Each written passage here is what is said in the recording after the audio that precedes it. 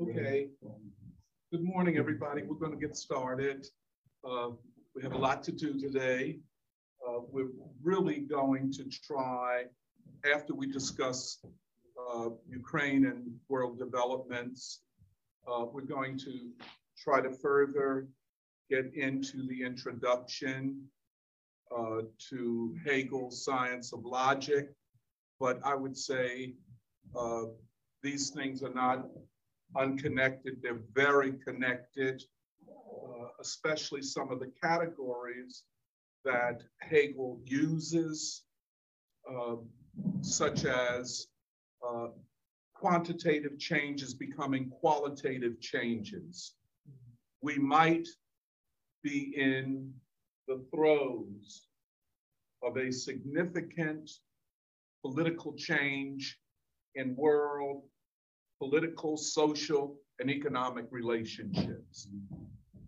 As such, it's possible, I think, I was discussing this with Serafina, to see light at the end of the tunnel,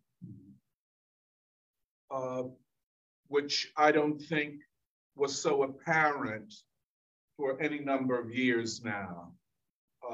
I just have to say that we in the free school weathered a lot of storms over these last 7 years, or maybe more than that, but certainly in this period, we've weathered many storms because we refuse to bend to the idea that the neoliberal globalist cabal, which sought then and seeks now to rule humanity and to rule the world. And for some reason, we in the free school wouldn't bend to that. We did not feed into the narrative that Trump is a fascist.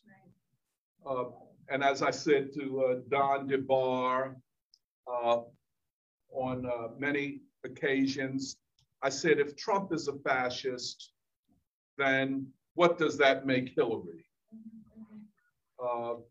And really, whether that language, as they applied it to U.S. politics, had any meaning at all. But nonetheless, the developments in the Ukraine are events that have impact upon the world and global politics. And you know, one of the things about the free school, and I was saying to Kathy, you know, I so appreciate the free school and all of you all. I'm like the OG. I don't want to say old head. I just say OG, like old gangster. You know, I think Eddie prefers me to use that kind of language in the free school. But I know I would not have been able to stand up to a lot of things, such as the way I was canceled, and I would say brutally canceled. And that, and a couple years afterwards, now I'm being accepted again. You know? But I think, you know, like King always quoted, I forget who, James Russell Lowell, truth forever on the scaffold, wrong forever on the throne, but it is the scaffold that sways the future, by which Lowell meant truth on the scaffold, to be hung, to be murdered, wrong forever on the throne, having the power to snuff out the truth.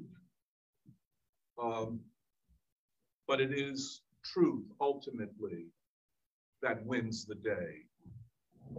And again, and we stuck to that in the free school.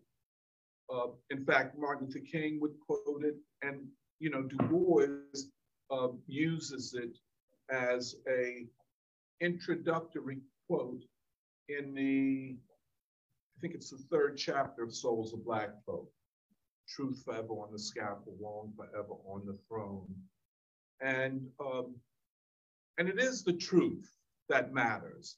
And there is truth. That's the first thing. There is truth.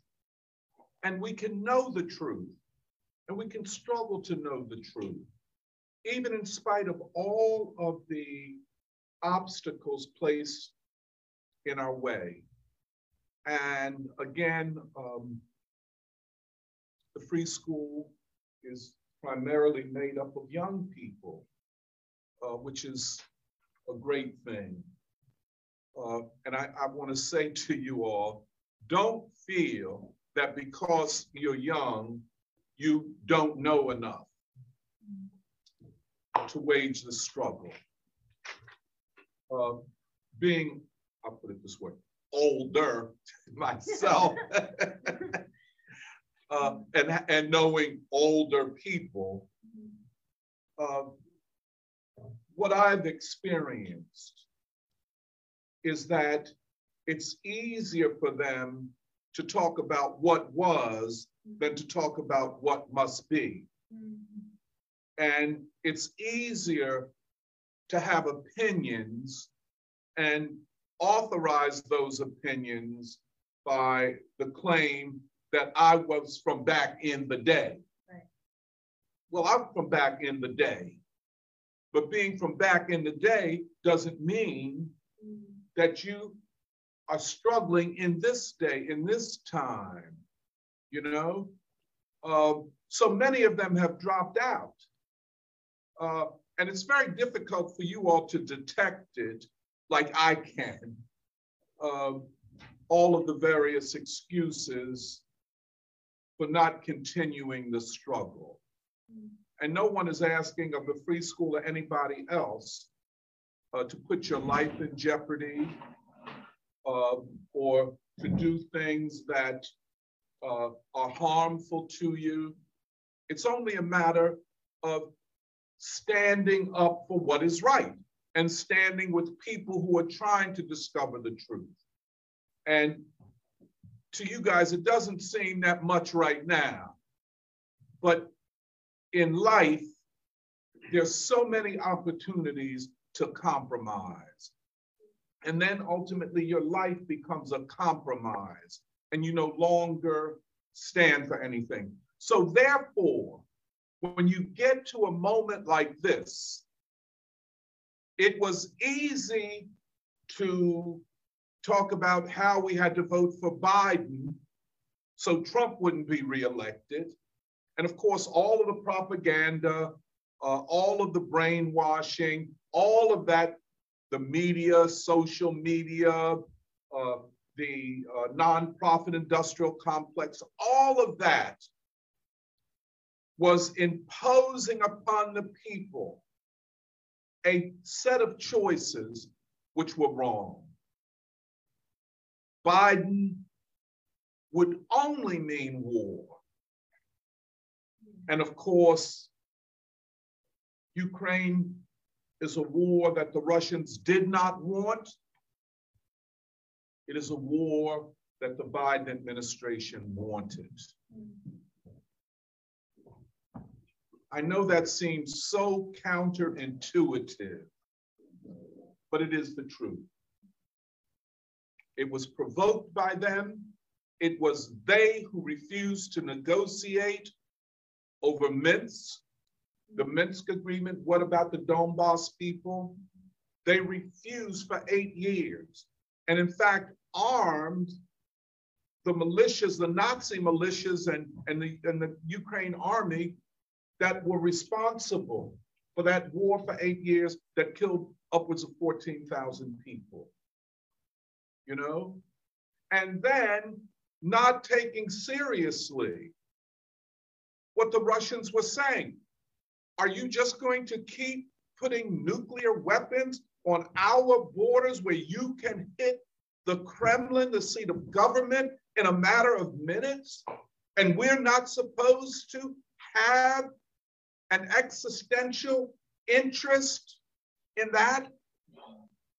And so the Blinkens and Jake Sullivans and the rest of them treated Russia as though it was some kind of toy to be kicked around. And as Putin said, and Putin is absolutely right, and he is so much more right than wrong. He is so much more right. And no statesman, let alone a head of state, could ever allow their country to be so threatened as Russia was becoming. You couldn't do it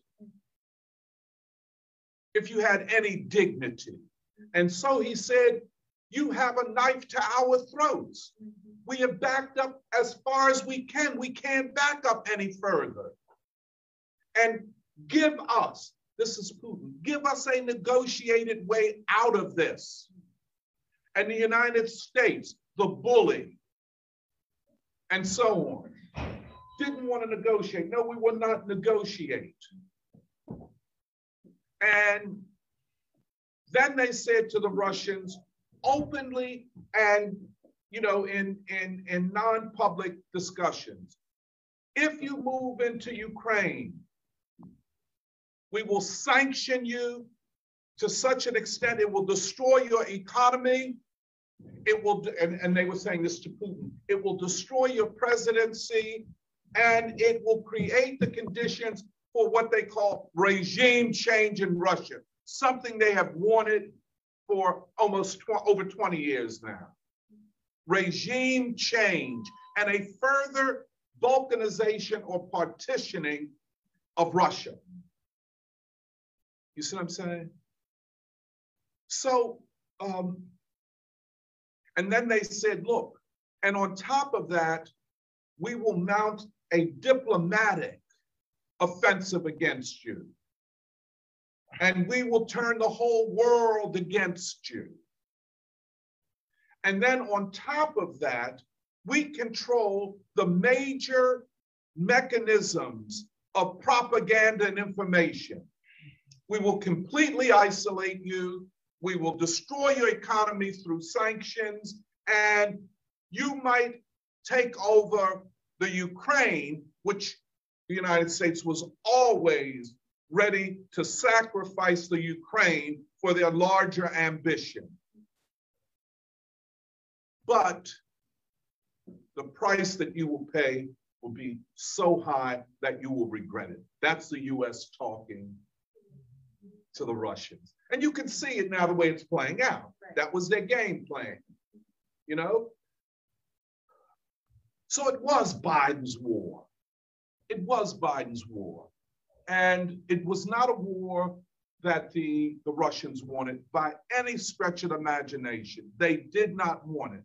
However, they prepared themselves for it. And you don't have to look far into Russian history to know and to understand that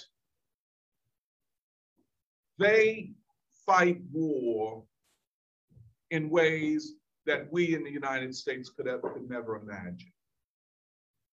They have fought wars, well, the Napoleonic War, World War I, and World War II on Russian soil. They know what it is to sacrifice for the nation. Patriotism for them is something we have no idea about. And so they prepared. They prepared their people for whatever sacrifice they would have to make. Putin, in speaking publicly to the Russian people, spoke about the history of Russia, the history of this multinational state that emerged with the Russian Revolution. He expressed his differences with Lenin, said Lenin was wrong about the Ukraine and Stalin was right. Matter of opinion, you know. But he appealed to the great patriotic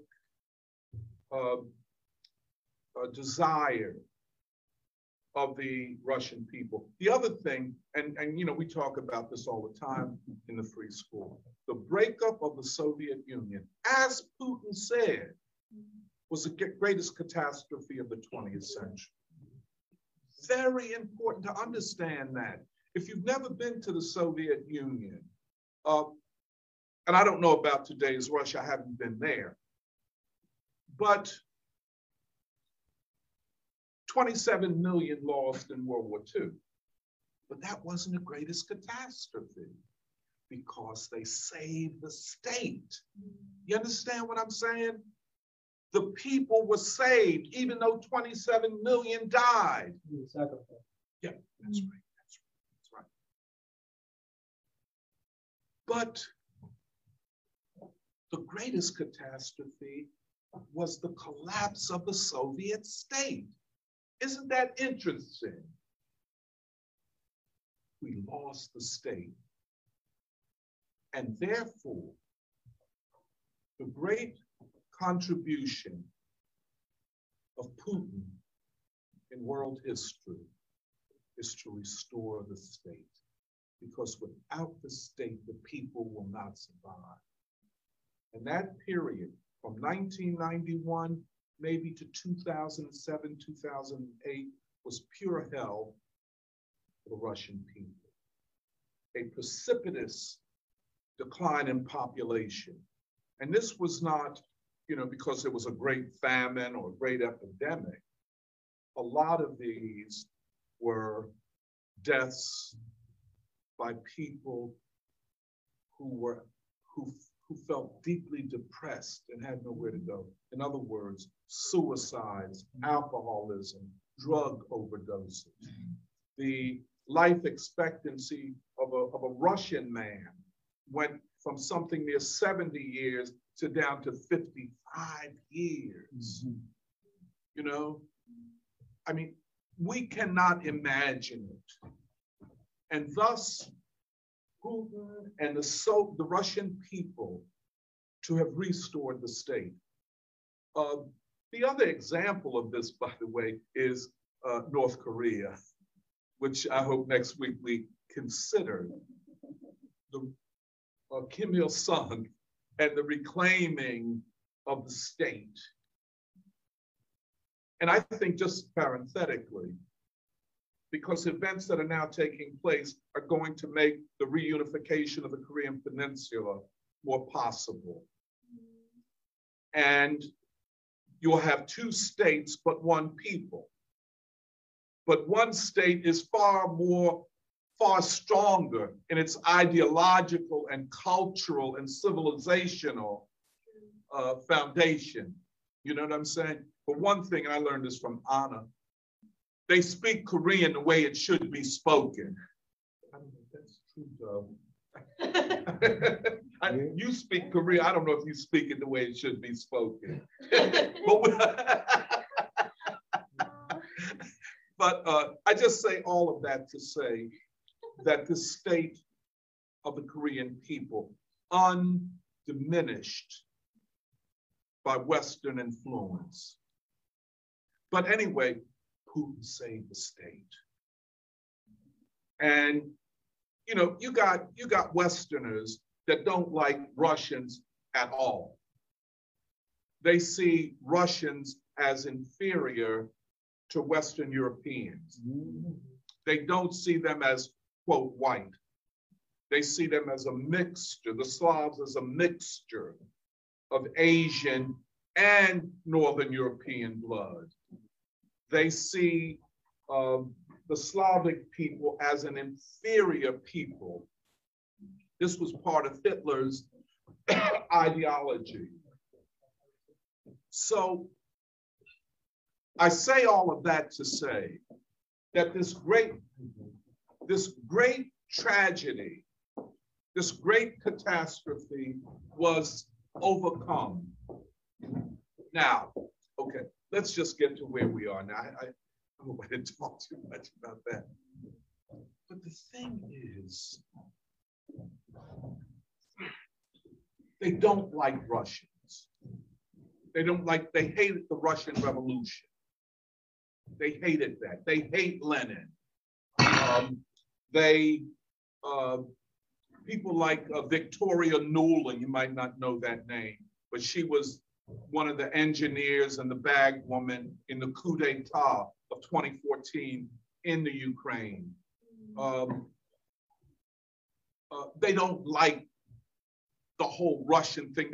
If you talk about Russian literature, Dostoevsky, Tolstoy, Chekhov, all of it, oh, that's nothing compared to Western literature. Well, it's everything. Or you talk about Russian classical music, etc. On down the line.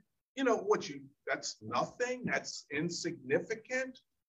But the West, with its sense of superiority, how dare Russia have a revolution that went against the West? How dare you do that? And I think in the not too distant future, we're going to see a lot of that animus also expressed towards China. We see it as it expresses itself towards Korea. To be real about it, these Western people don't like Koreans. They like Koreans if they could use you. Right. But for real, they like Korea to be subordinate. But a united Korea, no. They will fight like hell to prevent that. But, okay, here's what I wanted to say. What we're seeing in Ukraine are 4 wars going on simultaneously. 1, the military battle. 2, the financial economic war. 3, the diplomatic war. And 4, the information propaganda war. These are all going on simultaneously. The military part of the battle, I think Russia has pretty much won it. Their strategy of fighting this kind of war is winning, and it's the Russian way of fighting war. They have this thing of encircling the enemy army and squeezing it. That's what they did in Stalingrad in World War II. That's what they did to Napoleon. I don't know if they did it in World War I, but I know definitely World War II. They let the Nazi army come in and think they were winning, and before they knew it, they were in what the Russians called the cauldron. And then, you slowly cut them off, from their supply system, from everything. And you give them the option of surrendering or being destroyed. And so they have expanded in the East. The main war was in the East. The Western media never talked about the 100,000 Ukrainian soldiers right in the East on the borders with the Donbass, the 2 republics, the Donetsk and Luhansk republics, who were primarily Russian speakers, ethnic Russian. And with the coup d'etat, what happened is that the, quote, new government outlawed the speaking of the Russian language. So yeah, but that. Okay, Israel. Yeah, maybe so. But to outlaw, if I out in Eastern Europe, it's something like the color line here, you know. It's like if a government came to power and said, well, I'm going to outlaw you calling yourself an African American. You see what I'm saying? I'm going to outlaw you singing the Black national anthem. I'm going to outlaw you having Black Christian churches. That's what it effectively meant. That you were saying that a part of the population had no rights to exist as a people as they had for many, many centuries. At that point, a conflict, which ultimately turned into an armed conflict because the Ukrainian army, which was in a lot of ways infused with Nazi and racist ideology, went on a campaign to destroy any Russian resistance. 14,000 people were killed over the last 8 years. An agreement was reached in 2015 called the Minsk Agreement, where the Russian speakers' rights would be protected. The Ukrainian government refused to enforce it. The West and the United States encouraged them, and then they're at the same time, they're continuing to wage this war, this bloody war against these people in the East. Now, with Russia going in, because the West and the United States did not want to negotiate, and we have to understand, this is not rhetoric, this is not hyperbole, this is real, this is the truth. The United States said that the price you will have to pay will be enormous. The Russians said, we cannot allow you to continue to violate the Minsk Agreement and then have 100,000 troops ready to go in and further decimate the Russian speakers in the east of the Ukraine. Nor were they prepared, the Russians, to allow the Ukraine to become de facto or in law, de facto, in fact, a member of NATO. They don't have to, be a, quote, official member of NATO to be a part of NATO. In other words, I'm shipping you all of these weapons and planes and missiles. It's just like you in there. And then you have an army far larger than the armies of most NATO countries. The Ukrainian army is larger than the German army. It's larger than the army of Belgium or Norway or any of these countries, or even France for that matter. And so I would say, there is such a thing in international law as self-defense. There is such a thing in international law as my security cannot be compromised under the guise of you protecting yourself. You can't do it that way.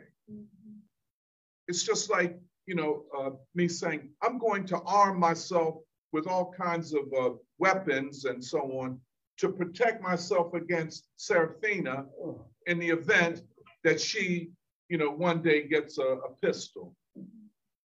No, we have to have a mutuality.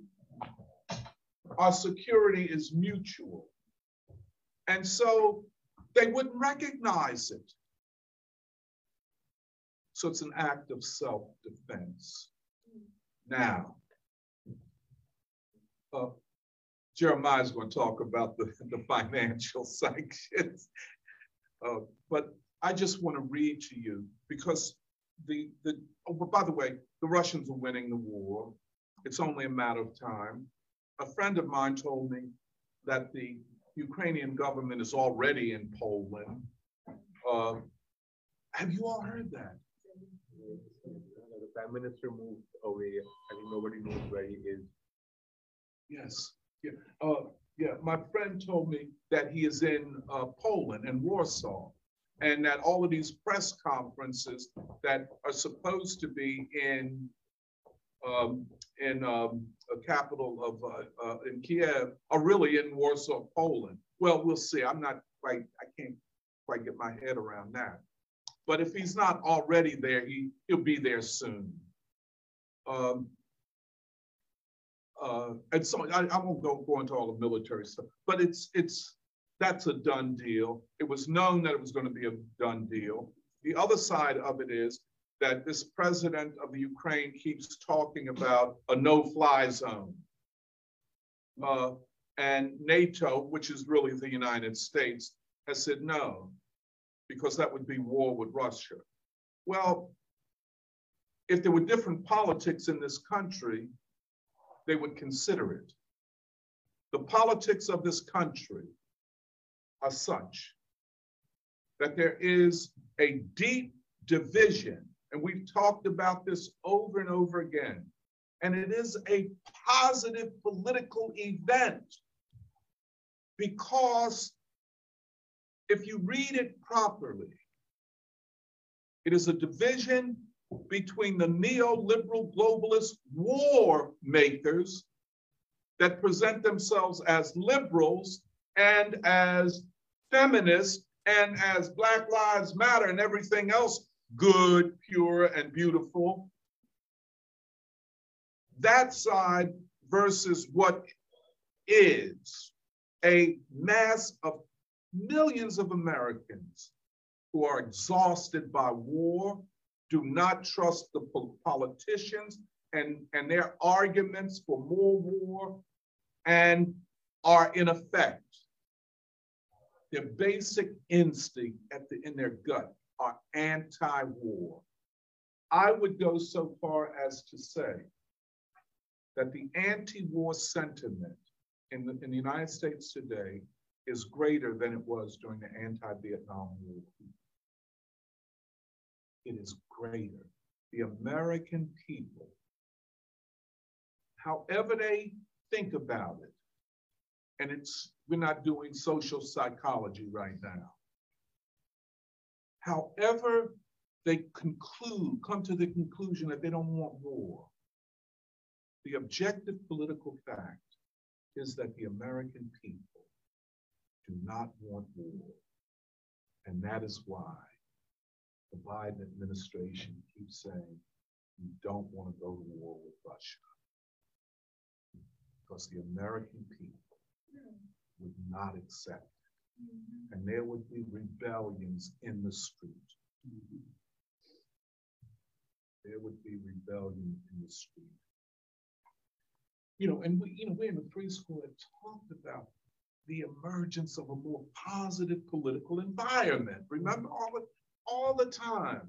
It's not what we're being told it is. We refuse to accept the 1619 Project because all that was saying that the masses of white people are by their very essence counter-revolutionary and fascist. You know what I'm saying? And you can't, well, these people are anti-war. This is the base of a non-warfare position. Not yet fully evolved, not yet purely ideologically clear, but in their gut, they know that war is not going to mean anything positive for them.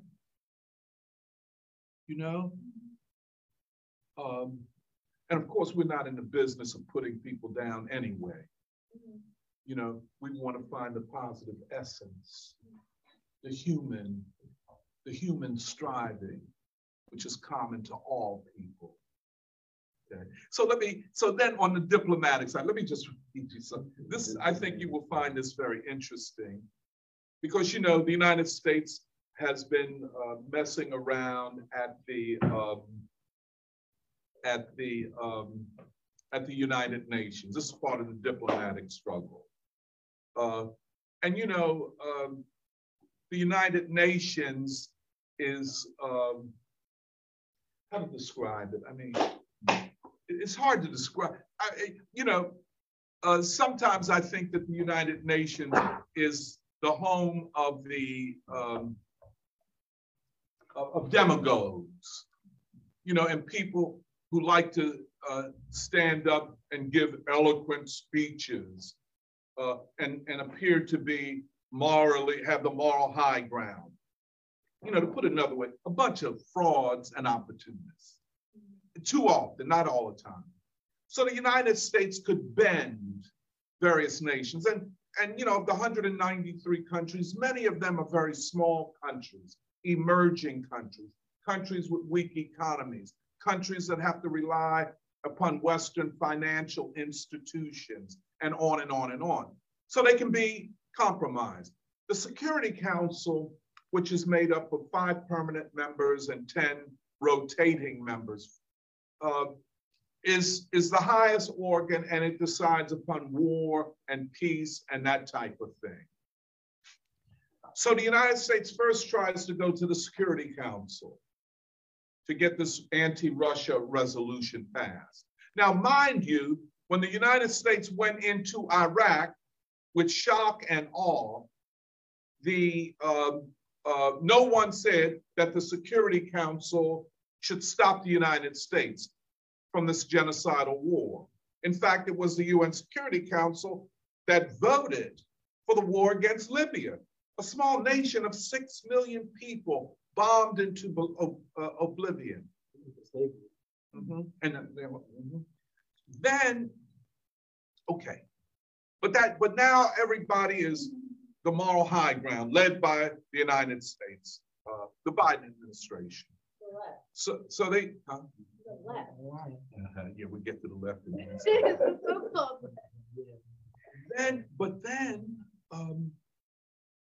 They what was I going to say? They go to the Security Council. The resolution against Russia is vetoed by Russia, which they should have done. But then other countries on the Security Council abstain, which was literally a vote with Russia. It was kind of a hedging thing, because this is a long drawn out struggle diplomatically. But anyway, China, India, and I forget the other countries that abstain, but certainly China and India on the Security Council. Hugely significant. When does anyone remember China and India supporting the same thing in international relations? They in the West and the United States had done everything to widen the gap or split India from China. But then they go to the General Assembly. Now, the General Assembly does not have the power to decide war and peace and yada, yada, yada. But it's the General Assembly, 193 countries, it's like a sense of the world. This is what the world is saying. So the United States wins the vote. Again, I say many weak countries, etc., many countries that because of their situation cannot stand up to the West. However, 5 countries vote against the resolution that is with Russia, and 35 countries abstain. I'd like to read, if you don't mind, the countries that abstain, because we're beginning to see the emergence of what Du Bois talked about of a pan-Asia. And the beginnings, slightly, and I was very surprised at this, the emergence of something that looks like a unity of a pan-Africa with pan-Asia. Can I just read you the countries? This is a list of, first of all, let me read the countries that voted against it, 5 of them. Belarus, the DPRK, better known as North Korea, my people. I'm so, that government, they never disappoint. They never disappoint you, man. Okay. Eritrea, which is an African nation, Russia and Syria. 5 countries voted against. But here is the backbreaker for the United States and the West. Abstaining. Armenia, small nation. Angola, a very important African nation in Southern Africa. Okay, here we go. Bangladesh in the house. Bolivia, I never would have thought about that. Burundi and Rwanda, you know Rwanda, but Burundi was also a German colony before World War I. You know, Burundi, China, of course, Congo, the People's Democratic Republic of Congo, the largest and richest, minerally richest country in Africa and one of the richest in the world. Been beset by civil war and attempts to split off the eastern richest mineral part from the rest and so on. Of course, reliable Cuba, Central African Republic. Now this is really deep. El Salvador, Equatorial Guinea, another African country on what we call the Maghreb, right below the Sahara Desert, those group of nations. And this is what the United States can. India. Now, India, they were so upset with India that they began openly saying that now we have to impose sanctions on India. Well, you know, who the gods will destroy, they first make mad. Or as they say, drive crazy. That's crazy. Where is that from?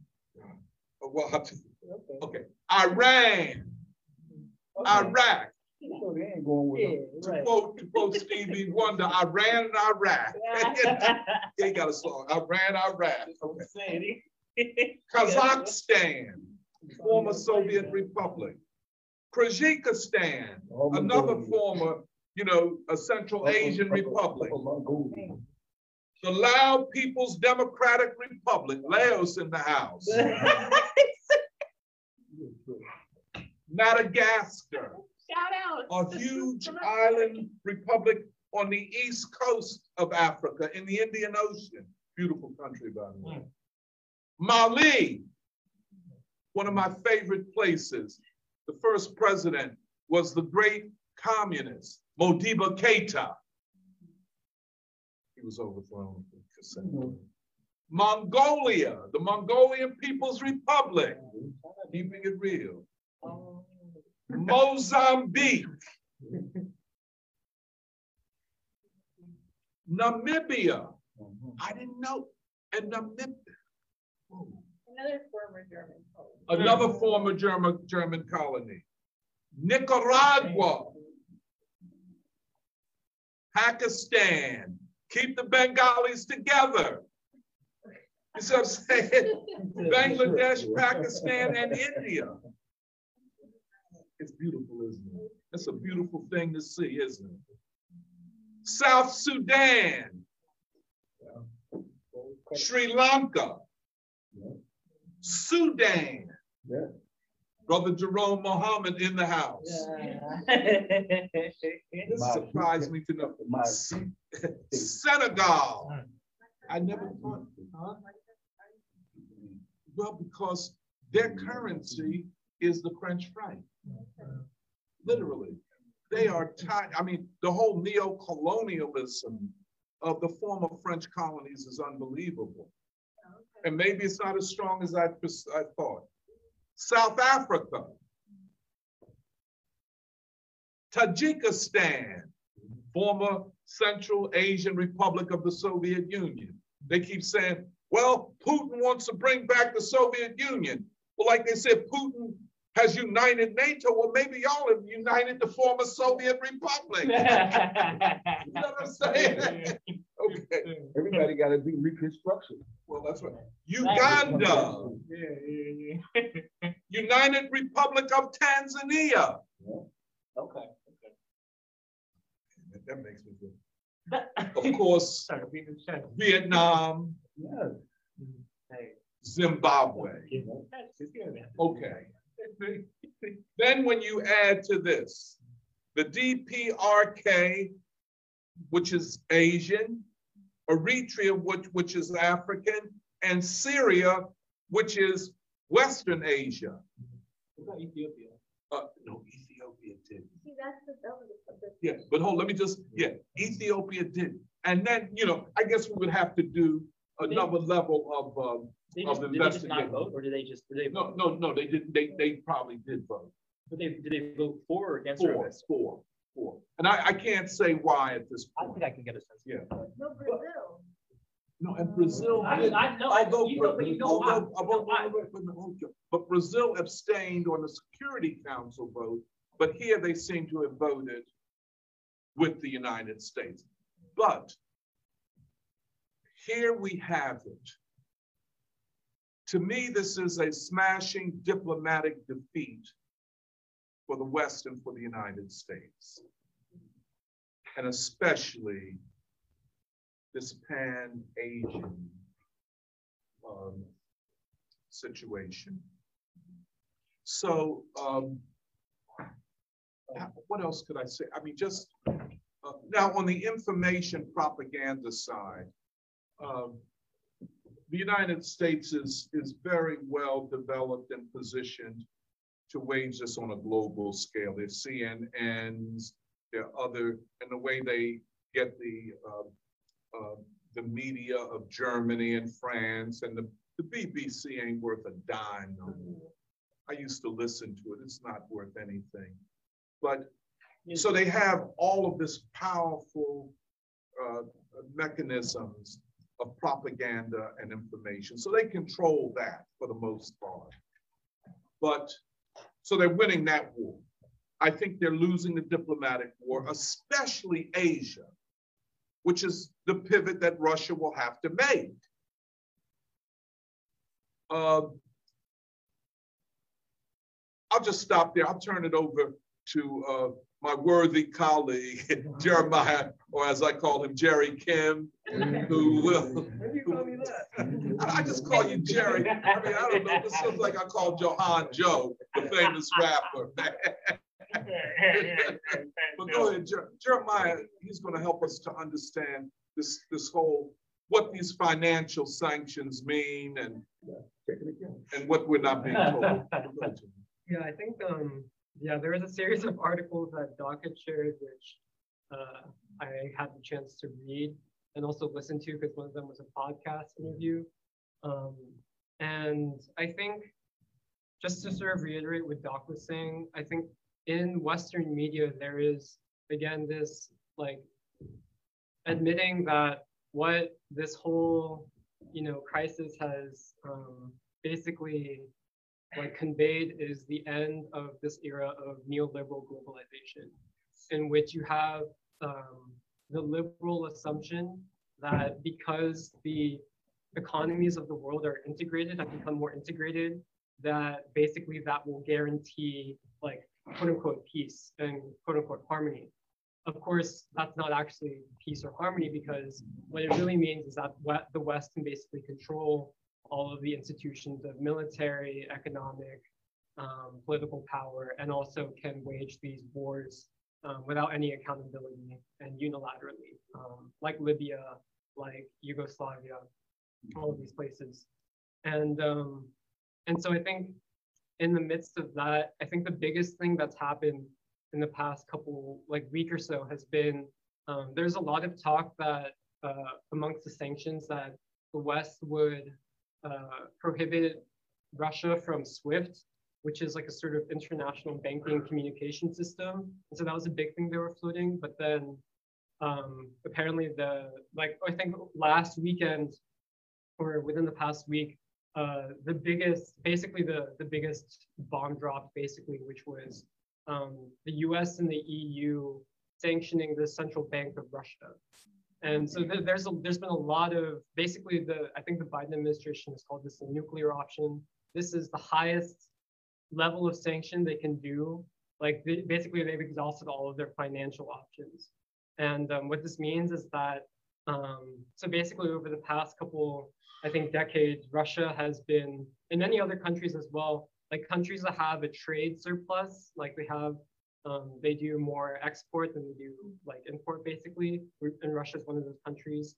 What many countries have done, especially I think in the wake of the Asian financial crisis of the 90s, was to basically establish these foreign exchange currency reserves, which is basically like it is intended to allow a government to offset any potential inflation or any kind of internal shocks, basically because you hold this currency in a foreign currency such as the dollar, and the US dollar is the main one, or the primary one.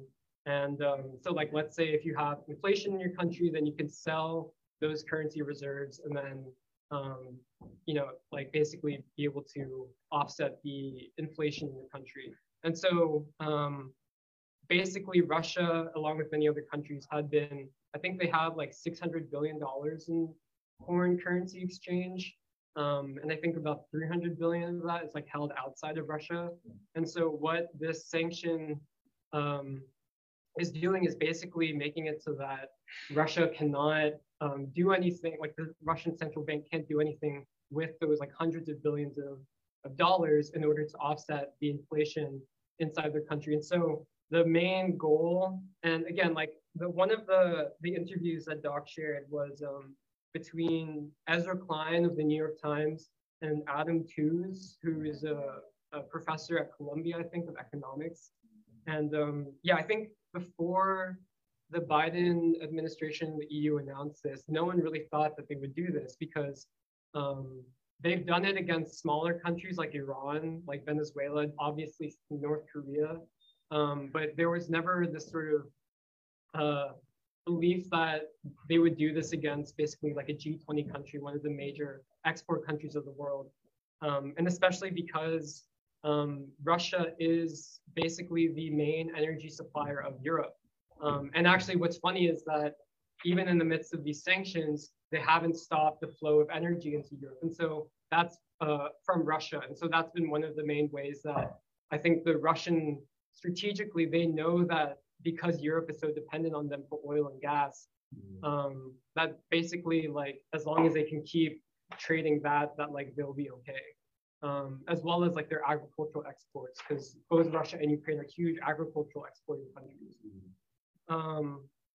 But yeah, so basically like a lot of like experts, they didn't think that the US would ever pull something like this, just because Russia is such a big country. But basically, I think what this is leading to is basically, I guess, multiple things from the perspective of like sort of the news articles that have been published. One of which is that obviously the intention is, or not obviously, but the intention is basically to cause the Russian ruble to fall, and for there to be hyperinflation, and for the Russian government not to be able to do anything about the hyperinflation. And the goal with that is, as Doc was saying, regime change to spark a color revolution in Russia. And but yeah, again, Russia's main exports, like the sort of raw materials that like make Russia so have like economic growth and potential, like are not going to be affected, which is, I think, kind of the ironic thing that, like actually Russia holds the upper hand in that sense, because they can turn the taps off on Russia and on Europe anytime they want. And so, yeah, Europe was very scared of ever doing anything to touch the actual like trade of energy coming from Russia. But yeah, I think the two main things that it seems that are emerging as a result of this sort of acceleration of the West, like all-out financial warfare against Russia, is one, because so much of these hundreds of billions of dollars of foreign exchange reserves are held in like the West. I think some of it is held in China, and China was the only major holder of Russia's foreign currency exchange that basically, they're not going to sanction Russia, so they can still trade with Russia in that sense. But yeah, that one, because there's so much of like this currency exchange that Russia holds in the West, that like all of this is going to come basically back to Western economies. Yeah. And I think that's the one thing which, like, I guess on a broader level, I feel like, you know, there's the, I think there, like, it is very true that, like, you know, the Biden administration has said, like, repeatedly, like, oh, we are not going to send troops into Ukraine, you know, and then I think they do that in order to appear also to their own public and to the West as, you know, we're the ones exercising restraint, right?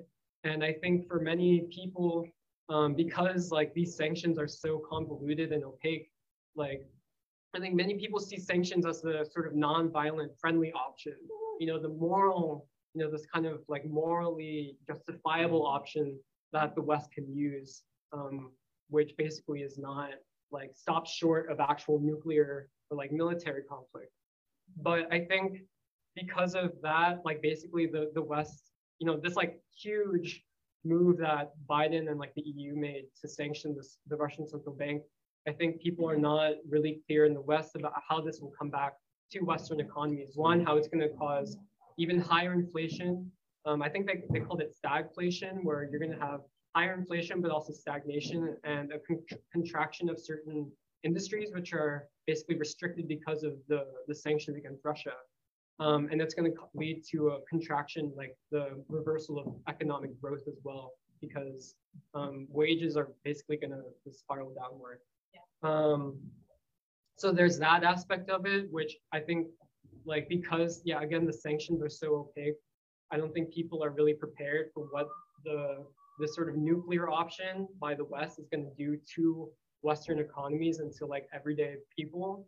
But then also you have the possibility of the emergence of, I think, what some people have called like parallel financial and economic systems, sort of like anchored by Russia, China, India, potentially, in which you're seeing, I think I saw a news even this morning that China is very aggressively seeking to like lock down more gold, basically. And I think you had texted this to me, but that a lot of this is also the culmination of the contradictions that were created when the global financial system went off of gold as a global reserve and went to the US dollar, which basically allowed the US to, as you can see here, they can basically do whatever they want without anybody, like any actual oversight or accountability from humanity.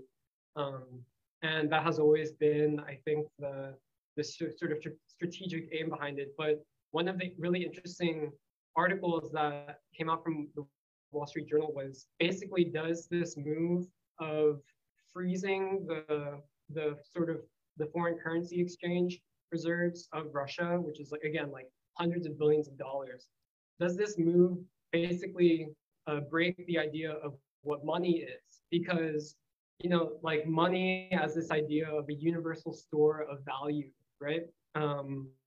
In which, like, if you think about it, like very simplistic terms, like if you have a lot of money in the bank, like that money is yours and you can do with it whatever you want. And it's not supposed to have, I guess, an ideological content to it. But with like this level of sanctions against Russia, it's calling into question, is money like ideologically neutral? Like, is it that basically if the US decides politically that they don't like you, your money doesn't mean anything. You can't spend it at all.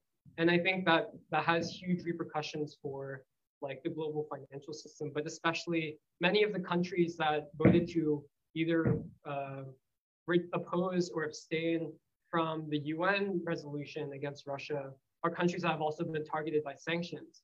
And yeah, like the US has already done this to Iran, Venezuela, North Korea, and also Afghanistan recently. They froze the entire foreign assets of the Afghanistan government when the Taliban came to power.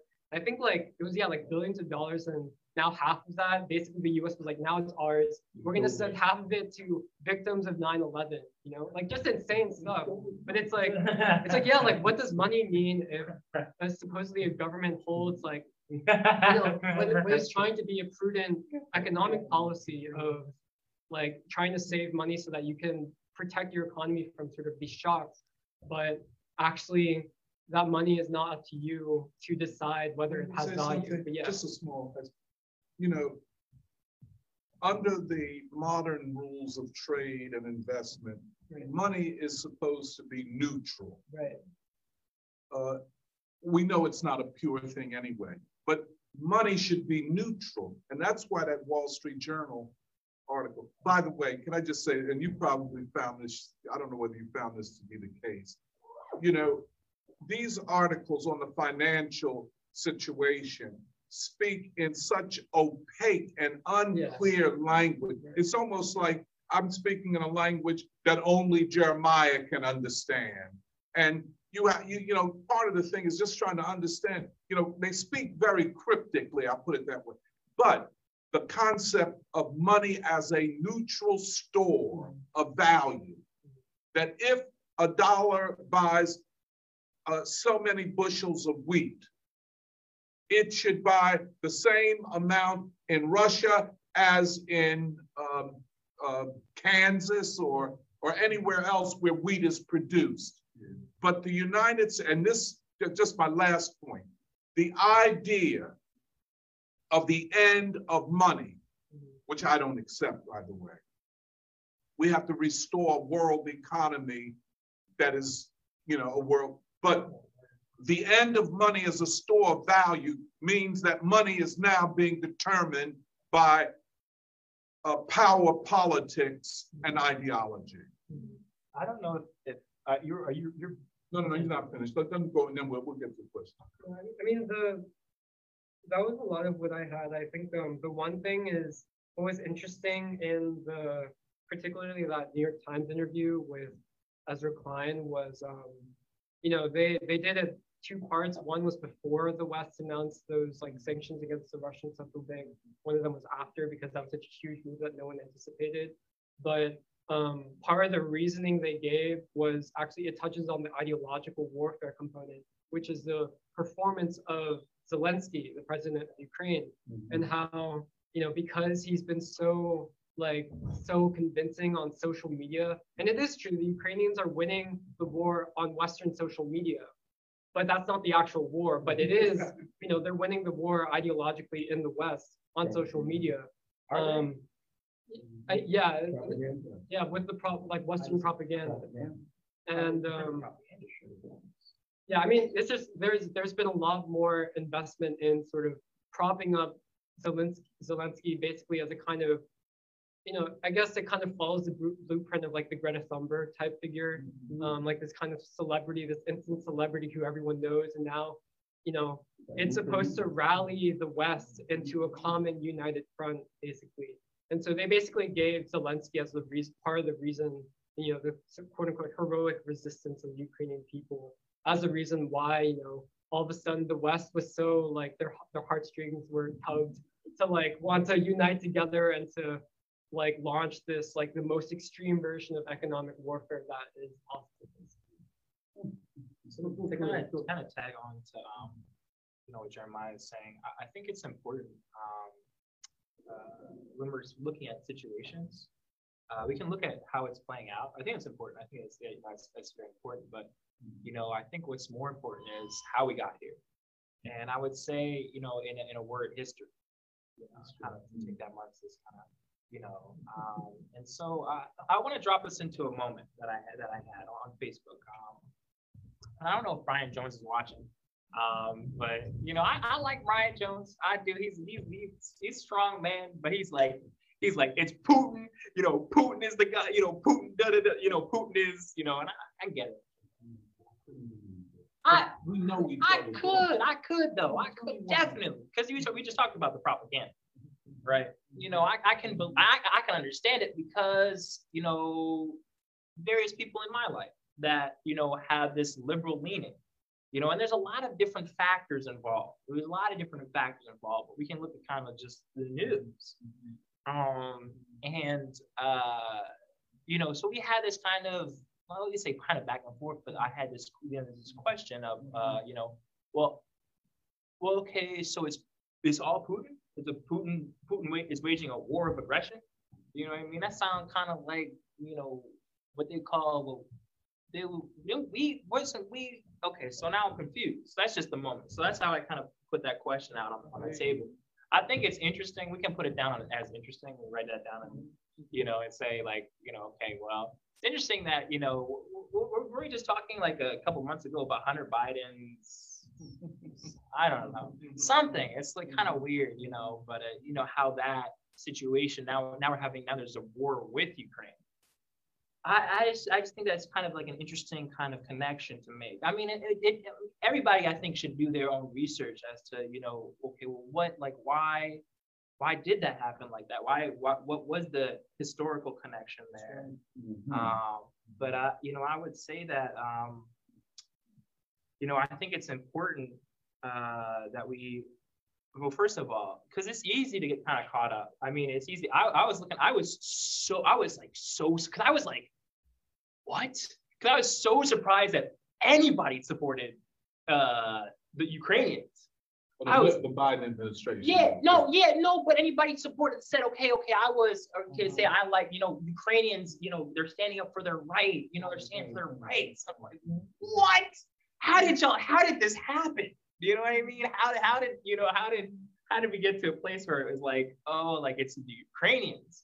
And there's various sources, even like literally the state media from Russia Today, that has, I think, very trustworthy documentaries. One of which actually is, they sent reporters they sent a guy with a camera, and high quality to film the MAGA March, the Million MAGA March. They have an hour long, and he's just walking through and he's just asking questions. Very important. So on that basis, because there's not this editing, because there's not this manipulation, it's very easy to, this is trustworthy in terms of if I'm thinking through the problem. Okay. So there's, I didn't watch it naturally, but they have a documentary on Don Bass. And then there's various documentaries. We did, Oliver Stone, very timely, it was 2016, 2000, however, and they were talking about Ukraine on fire, almost prophetic, and that was 2022, 6 years ago, and so these things, it's interesting, the role of, let's say, culture, but I my main kind of takeaway from this situation, because there's different avenues in terms of, because me and Brian, we're having this kind of back and forth, like, we're worried about the situation. Like he was like next to his wife, it's like my wife, her mom is calling me, like, and I'm like, and he's like worried about thermonuclear warfare. Yeah. And that's supporting the wrong people. Hold on. No, hold on. Because that's come on. Because that's I don't want to. Let's not put it like that, because we can point the finger all day long. But let's hone in on what's happening before we say it's wrong. So what I would say to that, it's easy, especially because, okay, so we can take it from Brian. We're thinking, looking at it from Brian's perspective, even if you want to kind of put it like that. Brian, they say liberal, got the coronavirus worry. We'll call the whole last 2 years the coronavirus worry. And we'll say that there's a national paranoia about it. And I think, it's easy to get, if you're literally just in the house and you're literally you can literally CNN plays all day long, like 24/7. You could just leave that on and just, That's, hey, Jake, let me call on Divya. Hold on, can I finish my question? No, but finish your point. Draw to conclusion. I'm gonna call on Divya. Go ahead, Divya. I just wanted to, build on what Jake was saying. It's very interesting to me.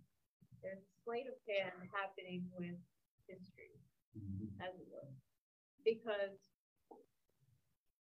we forget in this whole narrative that, so some of these groups in the Ukraine, they're nationalists. They're what some people say are neo-Nazis.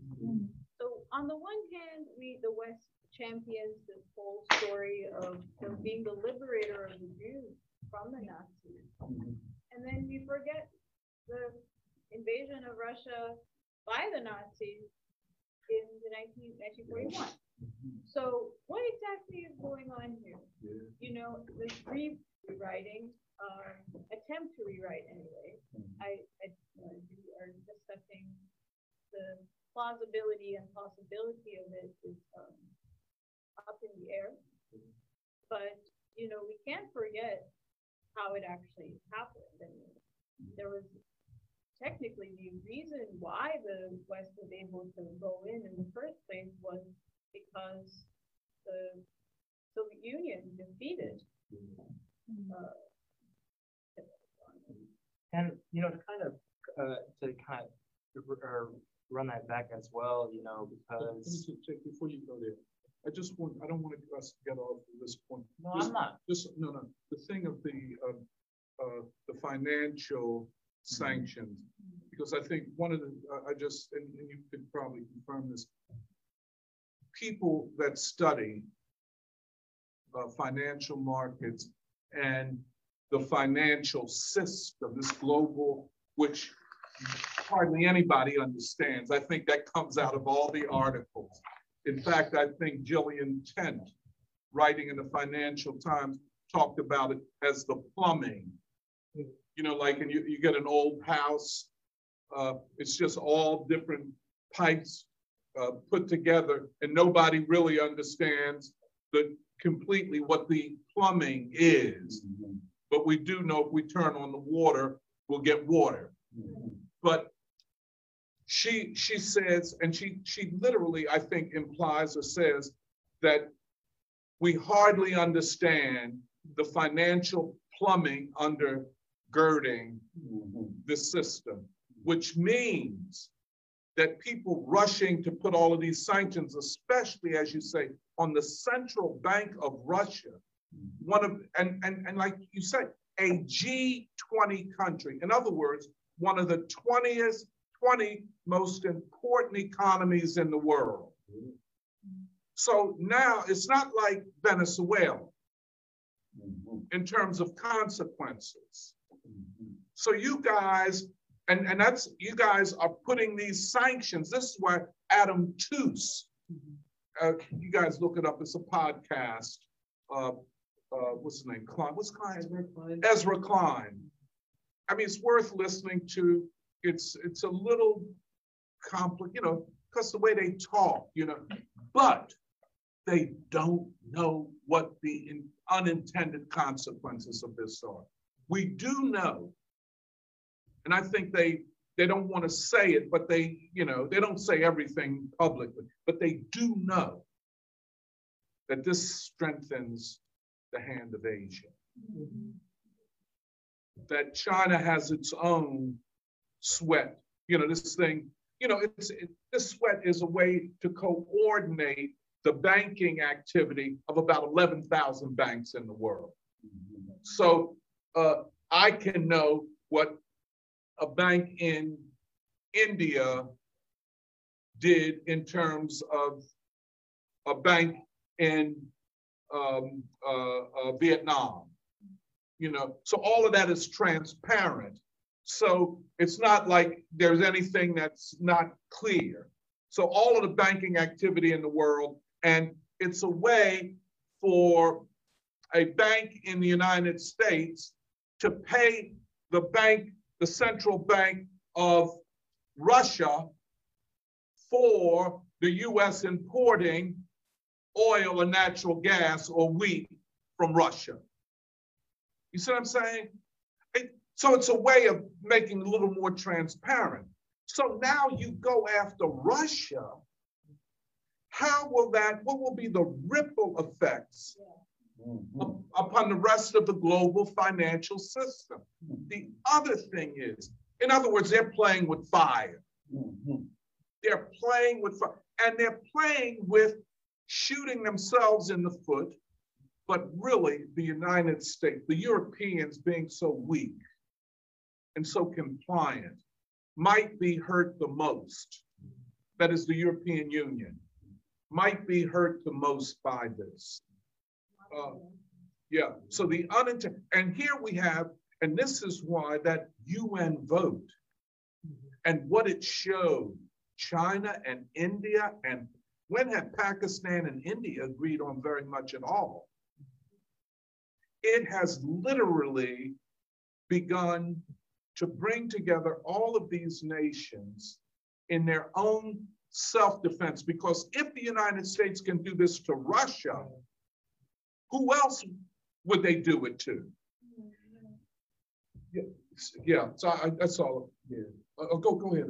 So I'm sitting here saying, on my practical level of life, I still keep a checking account, and I got some bookkeeping skills for decades.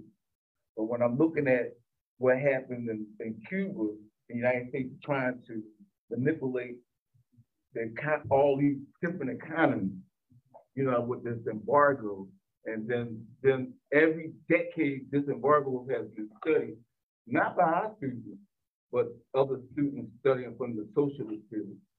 And they're technically looking at all these things and how these things interface. I use Pennsylvania as my model for them, because the depletion of what a state like ours, a super industrial, everybody carbon copy this kind of state in Pennsylvania with the railroads and everything, insurances, and there's a lot of stuff that came from the Pennsylvania model for other economies. But the economy that Russia is holding is on the continental form of marketing, a continental form of what China, maybe China had a more ancient continental system because it's dealing with a lot of trade all the time. We cut this trade off over here. I was thinking about the Silk Road, but they have managed to build these underground networks because they understand how punishment of, like, you don't have food, you don't have bread, you don't have water. There's a lot of things the economy, they want to rob the economy. This is the United States blank game, because if they rob every economy of nutrients like salt, and they rob a continent of Africa for like spring water, not water that you just bottle, but no mining rights. They can't even tap for water underground. So, you know, so all these things is rebounding on this country. It's going to put a wedge in our own statehood, because we won't have no integrity for when we read here for understanding what colonialism. That's just the superficial name. The market and financial colonialism, that kind of war, that kind of financial war against India, not to have India's lifestyle. Why I always have economies in India do people thrive? They never was like a depleted historical country, you know, like in the 20th century, with the 20th century make out India, and neither has Russia as those principalities in Russia, but Russia had to become a nucleus like the United States had become one, to become a financial master of their lands and whatever they're doing. You're dealing with Russia's, not the chess masters, they're masters in military science and engineering. You up against a whirlwind here. You cannot win this war. Can I just say, I mean, I don't want to cut, but I just want to highlight something you're saying. You know, after colonialism ended throughout the world, you know, the former colonies adopted and accepted the world financial order. They really did. So much so. That's the point. So much so. And they went into it with good faith, pretty much. You know, but the West constantly used the financial system to impose neocolonialism through the franc, through the dollar, through the mark, you know what I'm saying? And you're absolutely right. Now, here's where the United States has gone crazy. They upped it. This is not, you know, as you say, Russia is not Namibia. Russia is not Cuba. Russia is not even the North Korea. Russia is a central trading nation and network. Yes, within the global system. And this is what all, outside all this propaganda and big Willie talk, people that know, that study the world economy and money and all that type of thing, they're saying the US is blowing up the global financial system. And the other thing, I don't know whether Adam too said this, but that the option, the alternative is a global financial system organized around China and the Asian countries. This is what has happened. The reason I sound a little bit, how could you say, hyped about it, because it's unbelievable. It is I'm sorry, go good, man. And I don't want to use genocide as a light type talk, but for us to understand this kind of financial war of like having nothing, they'd rather have people to have nothing. Like I might have an account, but they have made people come down to the level that you're not supposed to have any account of what we're doing. You're not supposed to keep no account. Like I can't live in the United States without keeping an account of what I know about India. You can't break me with that. You can't break me about keeping my account of China. Yeah. Everything that we have is almost similar to a bank account. You can't bank on me for my account with what's going on, like this business that the Bidens and decide to try to be the new headlight for something that definitely will start. It already went under. We just can't understand what those situations and the depression that killed millions of people. And let me tell you something. I guess you're a Pennsylvania man. Yeah. Gas in Pennsylvania is now over $4 a barrel. Yeah. And the full effect of these crazy sanctions have not yet kicked in. We could be looking at $6 a gallon and $10 for a loaf of bread. That's already the case in some places like California. We could actually, and not making no joke about this, we actually could go into rationing, but not the kind we went into before. We was blind as a bat to the other rationing thing because we don't understand the financial world as well as the Russians, and we don't understand it as well as Cubans. They got Cuban mathematicians to have us all in school for the rest of our lives because they don't understand. We understand how to only buy a little piece of butter. These people had to learn how to make butter. We just go and think that it just came out the store. They don't have no idea what even a cow, what kind of cows that Russia raised. They don't have no idea what's going on outside of the students that's here. Because they're just thinking about the losses that they can account for, but they don't know all the wins that could be won now. Because I don't say I want to see the United States dead and gone, but it got to go. We got to revive. We got to revive ourselves as we see something that's definitely, we can't blow no air into something that's going down because it's already, for me, it went under already. It's just we don't want to understand that the financial market they put on TV ain't the market that's in my pocket. See, and this is an example. Oh, I'm sorry. No, I was just saying, I think, as to recall what you said when you were introducing this earlier, the masses of American people don't want war. They don't want regime change. And we're in the middle of a pandemic. Horrible. I mean, this is a time for cooperation. Yeah. And yes. Plato said something, which is no war in the name of peace and no peace in the name of war. Wow. Plato. Yeah, that's what I'm talking about. That's what it has to be. But I think that's very relevant to, it's like, if it's war, say it's war.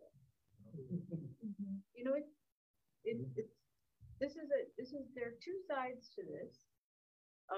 And it's, asking a liar. We're asking somebody who lies to tell the truth. I mean, it's like, no, there is one force invading for the past 10 years, no, 20 years. I mean, NATO, you know, Since the collapse. so this whole thing is part of the global wars that have been happening in the Western Asia and moving up into the eastern part of Europe, the Caucasus, Yeah. the Caucasian mountains, Yeah. and then the question of Caucasian. You know, I think we haven't really even started to like the question of is Russia European or Asian, Eurasian? What is Europe? You know, it's like that whole question I think is really, and then what is the connection of something like America's American economy to the European economy? Europeans have their own ancient relationship with Asia and Africa. So now Americans are supposedly self-sufficient in terms of gas, but we're dependent on China for so much of our manufacture. Now in this SWIFT thing or whatever, just imagine with trade, like, you know, the balance of trade, as they say. Like, they're trading and then, you know, you're pulling out of this gigantic economy in Russia. And then, you know, it's like, we're already, inflation is terrible. And energy crisis in Europe, but why Europe and America have this relationship? Oh, because we're European. No, we don't. Right? But no, that's not the reality of how America is right now. We are multi-ethnic, multilingual, with family all over the world. No. Yeah, go ahead, Eddie. So I'm quite excited about this sanctions, to be honest, because I have some optimism. I think short term is definitely a lot of contraction, but the exports that Russia have, given they're so valuable, I think people are going to try to find a way to get them because of the soaring prices and scarcity. And so my two highest hopes is that there will be a new like infrastructure for like moving finance around so that there can be trade with Russia, which will really undermine the dollar and prevent other countries that have been prevented from engaging in global trade will be able to jump in because of this new infrastructure. I've read articles about talking about like China being the new middleman because they don't have the bravery yet to try to fight China. China will find a way to, as the middleman, bring things into other places. Second, I'm not sure. I don't fully understand the Russian economy, but I understand that they're a grain and petroleum exporter, and they also have industry. And so I think part of the contraction might come with possibility of more domestic production for more like domestic needs. So like what I understand in China is that they have built great prosperity by exporting a lot, but they also have like a very strong domestic market. That obviously they're better off when they're sending stuff all over the world, but you still have a sound enough financial system and a strong enough economy to circulate plenty of goods and services within the country, so that, you know, for example, like a country that's like fully dependent on tourism, if they don't get the money from somewhere else, they're destitute. They'll be a little. China will not be as well off if they're cut off, but they'll still be able to survive and reasonably sustain a certain level of quality of life. They got culture. The difference between us here is splinter. I might say I'm part of the splinter of culture, but China, it's a material, it's a non-materialistic, but it's more or less of a holistic culture that goes back in time, as far back as you can go, you know, for everything, for most things. We can't make a jacket. We can't even sew a pair of socks. And all those things mean I got to be able to measure and weigh things. And what's happening in the United States, they don't deal with weight and measure because you can throw a penny on the floor for me, but I can show you 5 different kinds of pennies and say they all don't weigh the same. We're supposed to have a penny that's supposed to have the same, I call it atomic, same weight, but we don't have a silver. We don't have a silver dime. We don't have any silver that we really circulate as far as what silver means in the world existence of a market. You know, if I take a piece of silver, I take it to a silversmith, he's gonna weigh it. and tell me how much is that value of that silver, not what that dollar, that $50 that they just made out of any kind of material. You know, all this stuff is part of world weights and measures of me giving you what you're due, even if it's 1 grain, how that 1 grain registers on a weight. And we don't even think about nothing like this. And you know, it's a shame for young people, because I guess when I went to school, I used to do a lot of jumping. Just one second. I used to do a lot of jumping, but I would take something to the junkyard, and the man had one of these old scales. And I put what I had over there, right? And I told him, I said, you only gave me this amount for that? You see, I was that way. And everything, when I was jumping, maybe 8 or 9, that's how you would get paid if I was taking something. They don't know what jumping is. I recycle, a place where they recycle something. But you need to know, you need to understand our ethos here is dealing with how we used to have to handle junk. Somebody gave us something and we took their junk and made something out of it. But let me just say, we'll explain jumping in a minute. That was a way of, but anyway, on this thing of how the global economy, this is back to Eddie's point, this will change the global economy. And it's, to me, it's not all negative. I agree with you, Eddie, on that. In fact, I was saying to Serafina that in some ways I see a light at the end of this tunnel, you know, and I think that the Russians know how to manage an economy under siege.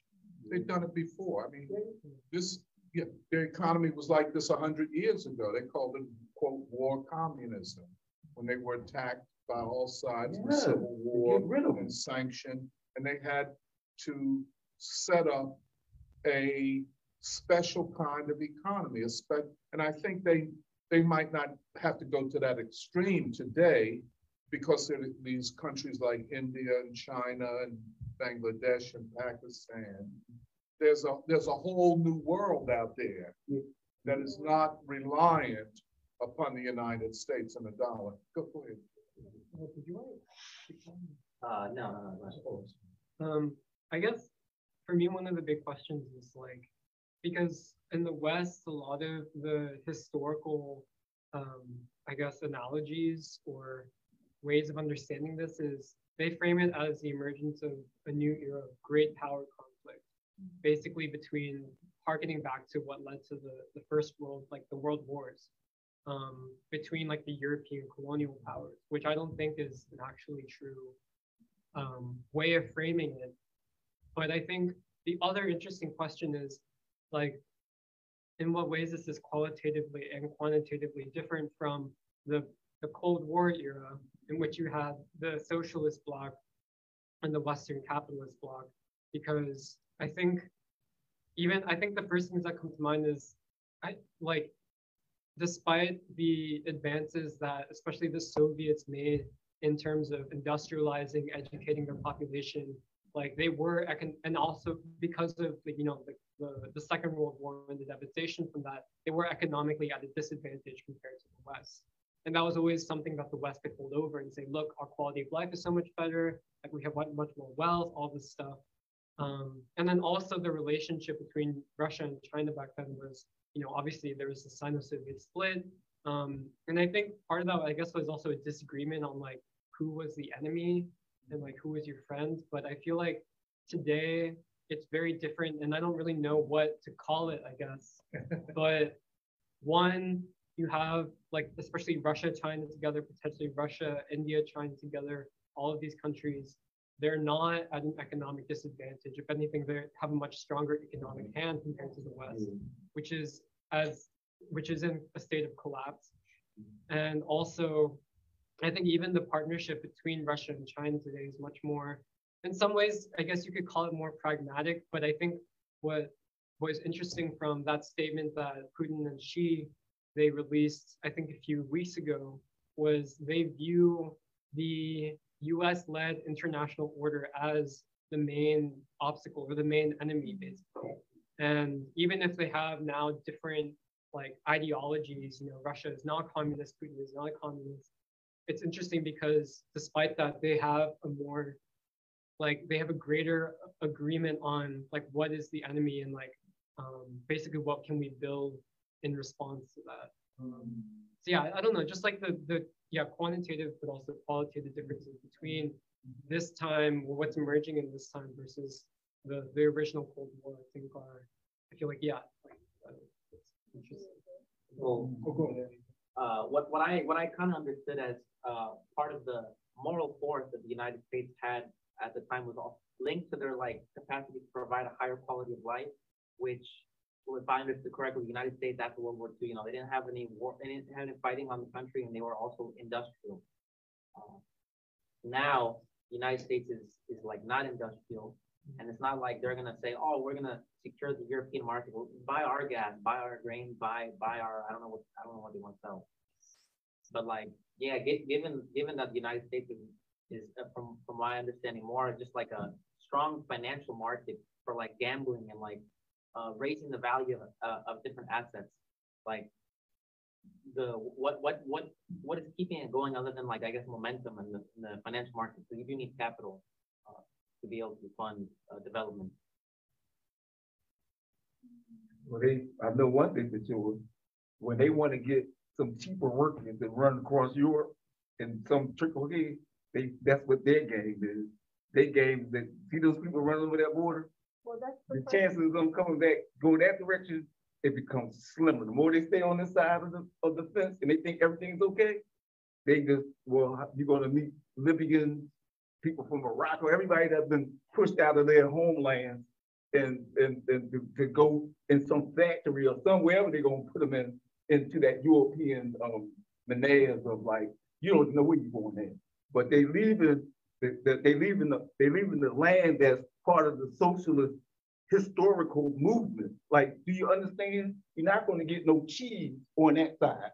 Because they just running across the line because of a financial talk. But you're not going to have no wealth to make you a millionaire. Whatever that is that they didn't put into those people over there in Ukraine. And even if you're a millionaire, you know what I'm saying? And the dreadfulness is that we are here witnessing this kind of thing, not just African American, everybody. Like, do we rallying for people to leave their homes because you didn't told them they can have casinos or whatever you told them, all this cheap, the cheapening of human life, not just them. This could have been all the Africans that they did like this in Ukraine. They didn't put them on TV like you watching now. All the states in Africa that people have been flushed out of their country because they want to have land sharing, to share the land and to share the wealth together and not be petitioned from out of your country. Because once you leave, you out. If you that's how you want to broker your existence. And that's horrific. When we know for us being students that the tail is already known that y'all ain't gonna get no wealth out of this misery. You could be on TV all week long. And it's more dreadful for us from our generation because they might have told me that I would have been in Vietnam, but I must have woke up at 4:01 and said I ain't going there. And I did say that, but I'm saying they told us something like young people I know going to Vietnam, going for where? We don't even have like our own market and shit. We don't even own a car lot. This is black people doing the hyper business. But you want us to say, wow, look what they're doing to them. Well, they have done it to us. Mm-hmm. And that's, can I just get back to one of this is very important because this, just what you said feeds into this great anti-war sentiment in the United States today. And part of,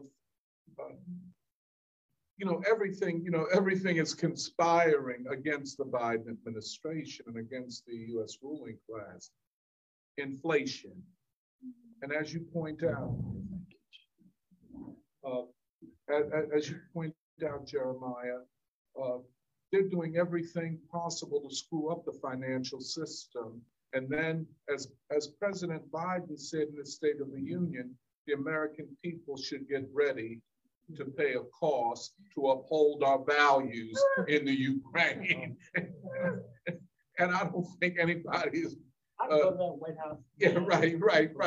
I mean, are you prepared to pay $6 a gallon for gas to hold up the freedom fighters in the Ukraine? Okay, no. But actually, I'm gonna walk. I'm gonna just walk. Yeah, right. Who live in the city too, but still, you know, the this thing of imperial overreach. You know, and don't forget, I don't think it was difficult to see that Biden represented as the quote anti-Trump candidate when Trump was saying we're going to pull out of NATO if he's elected again the second term. Biden is talking about let's build up NATO. The point I wanted to make is so much of what the Biden administration stands for goes against the basic sentiments of the American people politically. And basic logic. Oh, so And basic logic. well, that's true too. You know, just I think the reasonable thing to do, you know, we see there's a move towards socialism in the US. Absolutely. You know, if we go to war, that means cut on social spending. I mean, we have an aging population, a large incoming young workforce with difficulty finding jobs, then all of the employment issues across the board in terms of race and, you know, other factors. What are we doing? It's screwed it up. Let me call on Emil. Yeah, I mean, I would say it's a failure of the Western state and the Western psyche to deal with some contradictions. I just think of, this makes me think of World War II history, where what the German state became under Hitler, believed that they could just run roughshod over all of Asia. They were less people. They were a lesser people who couldn't defend themselves really and didn't know how to do anything, so we could just easily run through them. I feel like that mindset hasn't really changed very much. They thought that they could just introduce reforms within China and they would just roll over and take whatever America says will be what will be.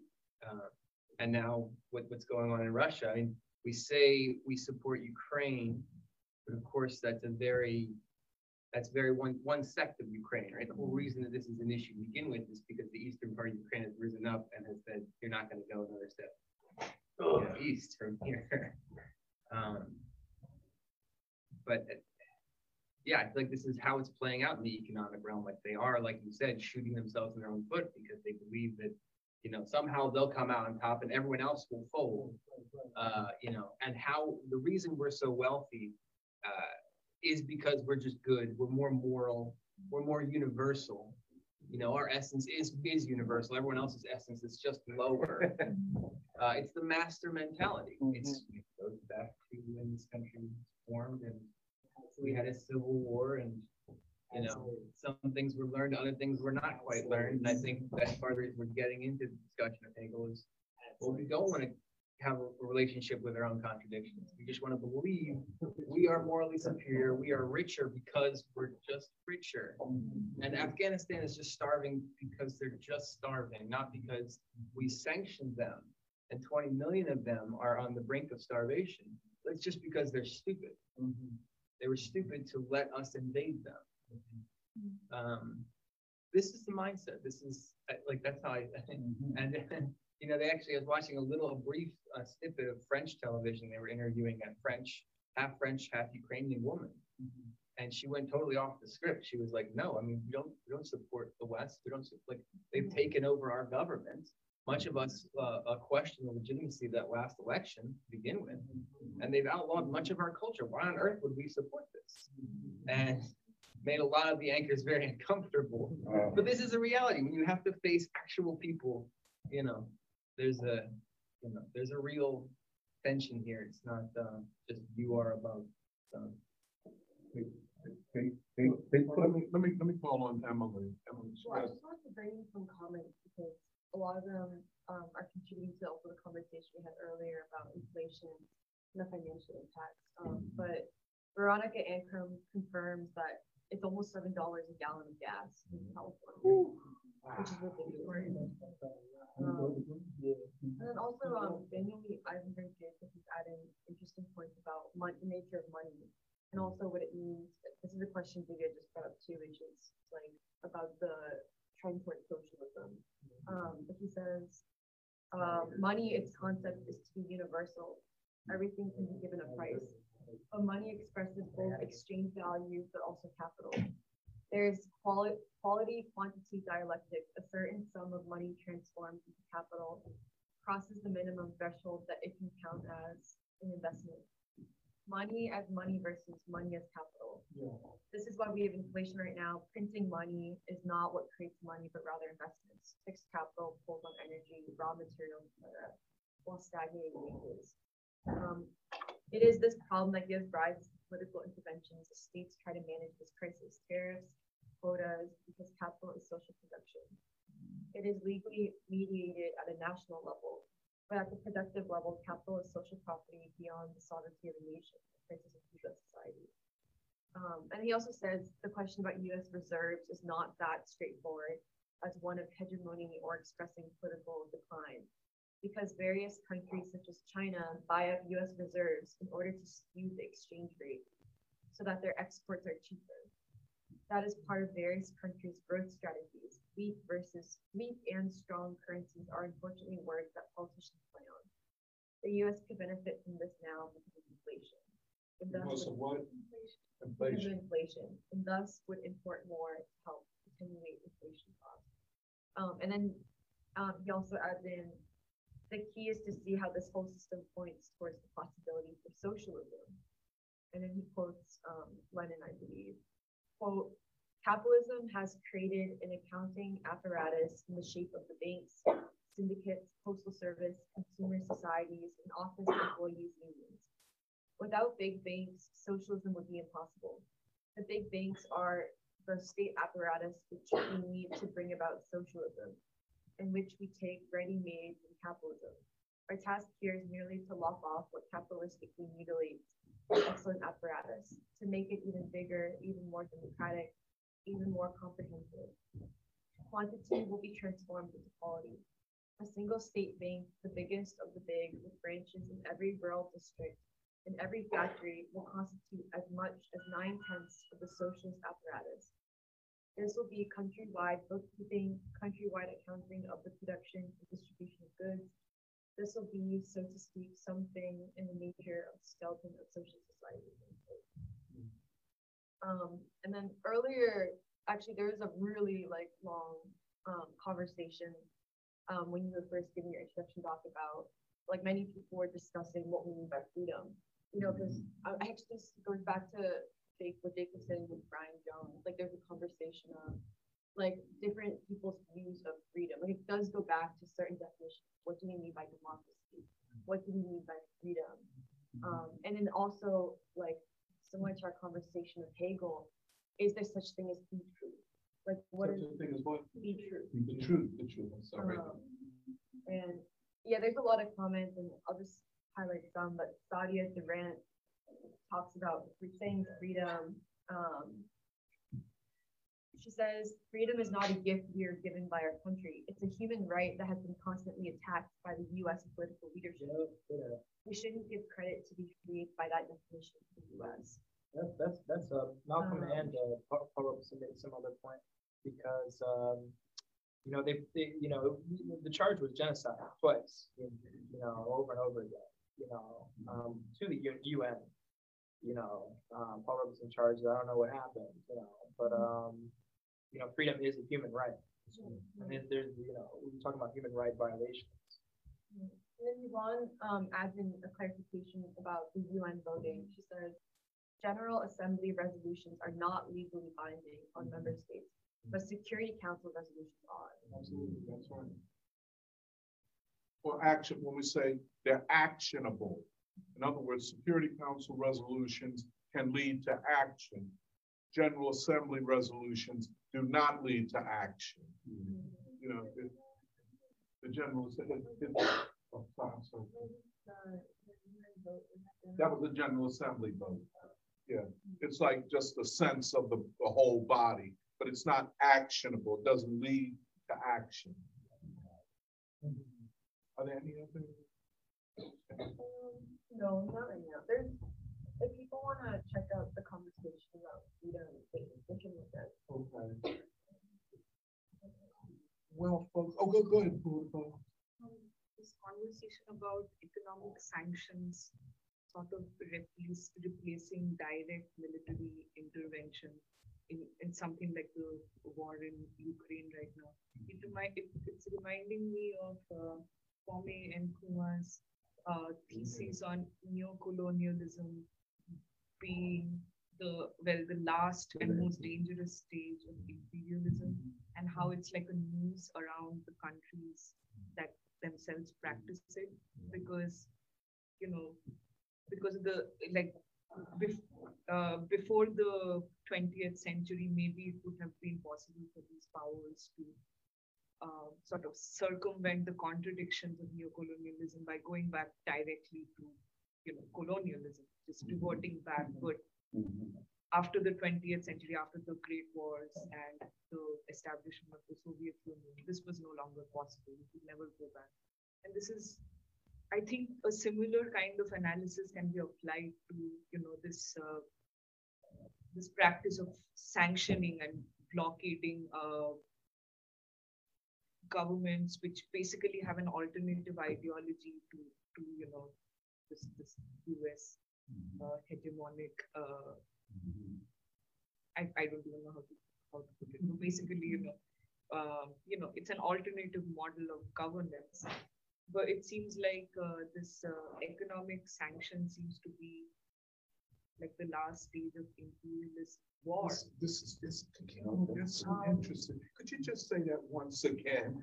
I was saying that I'm still trying to work through it. So I'm saying that this policy of sanctioning and blockading, it seems to be like the last and also very dangerous stage of imperialist war, which at some point in the past, maybe you could have, circumvented the contradictions it brings at home in vis-a-vis, inflation and austerity and poor living conditions. You could have circumvented that contradiction by directly going back to war, military engagement. But like you were saying, that we might have reached a time when this is no longer possible. The American people will not accept it. People of any country in the West that tries to go to war might not accept it. Yeah, so I was just thinking that this is also a noose around the necks of the people who are practicing this policy of sanction. I mean, it is war because you're basically starving people to death. But it just lets you have this moral high ground. It lets you take this moral high ground that, we're not really going to war. But it is war. Yes. I just want to know, Jeremiah wants to, or anybody, something very poignant in what Portable was saying. I think it's worth just spending a little bit of time on. If I could just, I'm very intrigued by it. Could this, let me put it in my own, and tell me if this fits with what you're saying, Portable. Because there is desperation in this.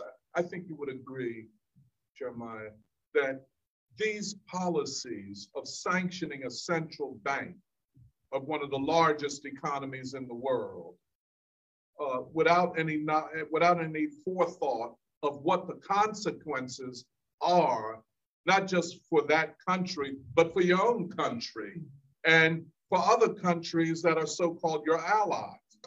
Pardon me. And I think that's one of the conclusions that we could draw from those essays, that this is dangerous territory and we don't know what the consequences of this will be. I mean, okay, you can embargo and sanction Cuba or Venezuela. It's not going to affect this country that much. But the other thing is they underestimated, and this is what Derek was saying, Eddie, they underestimated the size and diversity and so on of the Russian economy. Well, we'll get back to the ruble in a minute, but this is not, as John McCain, so-called senator, said, a gas station posing as a nation. This is a very developed economy with industry and everything, and agriculture and gas and oil. So it's a very complicated economy, and you don't just sanction its central bank without some forethought of what the blowback on your own economy would be. But then I think what you're saying, Purba, is that the fact that they don't have many options. The option of war is less available. Physical war, shooting war is less available. One, because of the domestic politics of the people here, but also because the consequences of that are so obvious that they would hesitate. But the other thing is, to go to this extreme might represent a new stage of the crisis of Western imperialism. Is that, I mean, go ahead. That's much better. I was thinking about the book and the Nkrumah book. I have been, I've always write my briefs in it, and a lot of stuff. I write my brief and books. But the thing about, we don't think that it's the end of this stage, and we haven't been able to have a chance, like, to live through something for a minute. That means to have some space to how you live. People, we don't know what the phenomenon, like Hegel, we don't know what is going to catapult or happen to confound this country for setting up all these different stages of problems and no acknowledgement that we got a problem in this country. And then we don't even want to acknowledge that as no acknowledgement. So that's a financial thing we come from the other generation where we're linked to all the generations sitting in this room here. The bottleneck of the finances, that's breathtaking, because people can't handle, it's not just going to the gas point and pay for gas. It's everything that you get. Oh my God, you in this line to get some gas. You looking at that sign, say pour something, your mind just go like this, get out of here. I remember gas was 89 cents, and I was still driving a little bit back then. But this all affects everything. When you say what's the last stages of this kind of capitalist day arrangement for only the few that have wealth. The multitudes were in a state of, why they used to call the sick people of America, now the sick man of some other country that they were labeled. They were labeled somebody else. I'm not even gonna go there with that, but that's the same thing that they were suggesting, that we're going through a phase that the whole country is under a certain sickness, and capitalism is a form of, it could be a disease almost, because we can't manage it. It was never intended to be a manageable thing. Even people experimented with it to keep their existence alive, but not to take other people's existence for granted.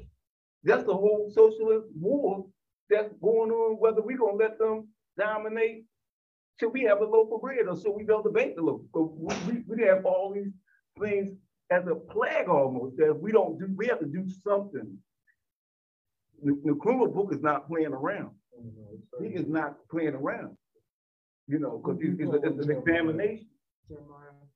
No, I mean, I just wanted to agree that it is a sign of desperation, because part of the reason why no one really predicted that the US and the EU would do this is because they have no other financial options left. This is it. Like this is the, This is it. yeah, they threw the whole, as they say, like the kitchen sink, whatever, Yeah.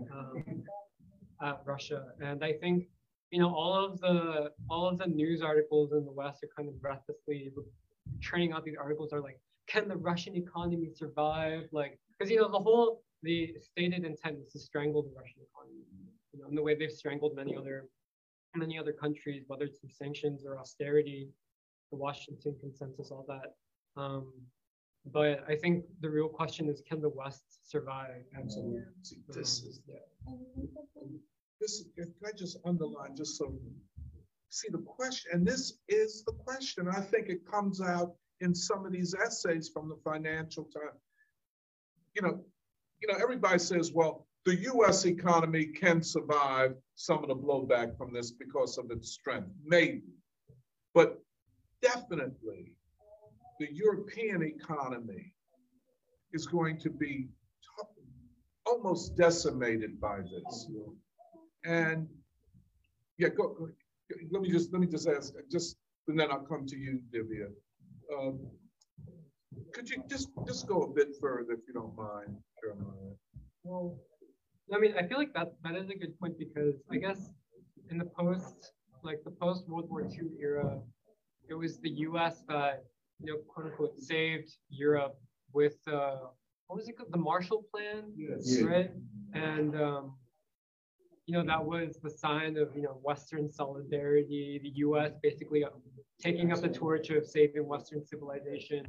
But if all of these European economies in the EU were to go into free fall, like, one, the U.S. I don't think could even like factually save Europe, but also none of the American people would go along with it. And yeah, I think it is true. There's a lack of foresight, because I think they've realized they run out of options, but they also have to portray, you know, project strength as well. And actually, yeah, the State of the Union was interesting because they had more Ukrainian flags in the State of the Union than American flags. And Biden spent the entire first half talking about Ukraine. And I mean, it is kind of like the sort of actual manifestation of imperialism, exporting its contradictions, trying to make people not actually see what's going on. But yeah, I think there is a feeling of desperation, and they don't really have any options left. I don't think, I don't think it's ever these like you say, about these contradictions, how it is intensifying the domestic contradictions in this country. Like the Bureau of Labor Statistics came out and said in January, 600 and some thousand jobs were added to the labor force. But then on the other hand, I think this coming week, the Consumer Price Index will come out showing almost historic levels of inflation. So a person is working, but the dollar is worth, Three jobs. Yeah, three jobs. Working three jobs. But he is not making as much as they were before this inflation. And then, by the way, I just want to say this, we're always talking about inflation is inflating the money supply, but there are also political shocks that produce inflation. So you get all of this at the same time. We just don't know how it's going to play out in the economy. Now, there is this thing called stagflation, where the economy stagnates and there's inflation at the same time. And there is, yes, and there is some prediction that we're entering that. In other words, a recession and inflation. Usually inflation and recession move in opposite direction. When the economy goes into recession, prices come down. You know, it's only, you know, so now, but then you're going to have the two happening at the same time, which means you're going to devastate working people and small business people, destroy them. And, but go, yeah, go ahead, Tim. I just want to, yeah, and to an extent, I agree with the analysis of policy, but I think this crisis is beyond policy. And so while it's valuable to analyze market forces and currency exchange value and things like that, you know, you just look at the human interest as well. Like what the question for me is not, oh, will we save Europe? It's who's going to save America? Well, but see because that can we even save another country, the situation that we're in? Because we can't even look after our own people. Okay, so like, this is the crisis right now. So it's like, what are we doing with, like, we can't save anybody. We have to focus on our own problems. And it's the question of, well, reason. I mean, like, we have all this wealth, supposedly, but we really, like, when you talk to people sometimes in other countries, like, oh, you're rich. No, the masses of American people are spiraling downward, and they're not ready psychologically for any kind of, I mean, people are burned out at work. You know, they're working 3 jobs, even if they work 1 job. They're like, what on earth is this? Trying to just navigate just life. No, that's what I wanted to say. It's like, we can't save anyone, let alone ourselves. So it's like, what is this nonsense? Depending on who you know, in terms of like saving yourself, you know. Yeah, I mean, I just meant at national. No, and that's. I mean, and ultimately, it's up to us to save our own. Exactly. Stuff, you know what I mean? The first lesson, I mean, just in terms of, I mean, political, what you say, philosophers or thinkers in the country of Elijah Muhammad was do for self, you know. And so I think that I mean, I just, you know, it's important at a time, you know, when things can hit a fever pitch like that. You know, one wrong move and somebody bang, bang, bang, bang, bang, somebody dead like that. You know what I mean? And so it's important. You know, I mean, people, I mean, you'd be surprised, but I think that we're at a point in terms of political development, you know, where if we can handle the situation, you know, and we can get organized plan ahead. You know, in that way we can, just starting with ourselves, you know, dealing with ourselves as well with, you know, you know, I have a sort of, you know, I'm like Sarah, you know, I have a sort of self-confidence, you know, about the direction as to where things are headed, because we have incredible foundations, and I you know, that ties back into history. But you know, going back to the thinkers, American philosophical thinkers from, you know, you could say Jefferson, or you could say Washington, or you know, there's Crispus Attucks. You know, these are this is at the beginning.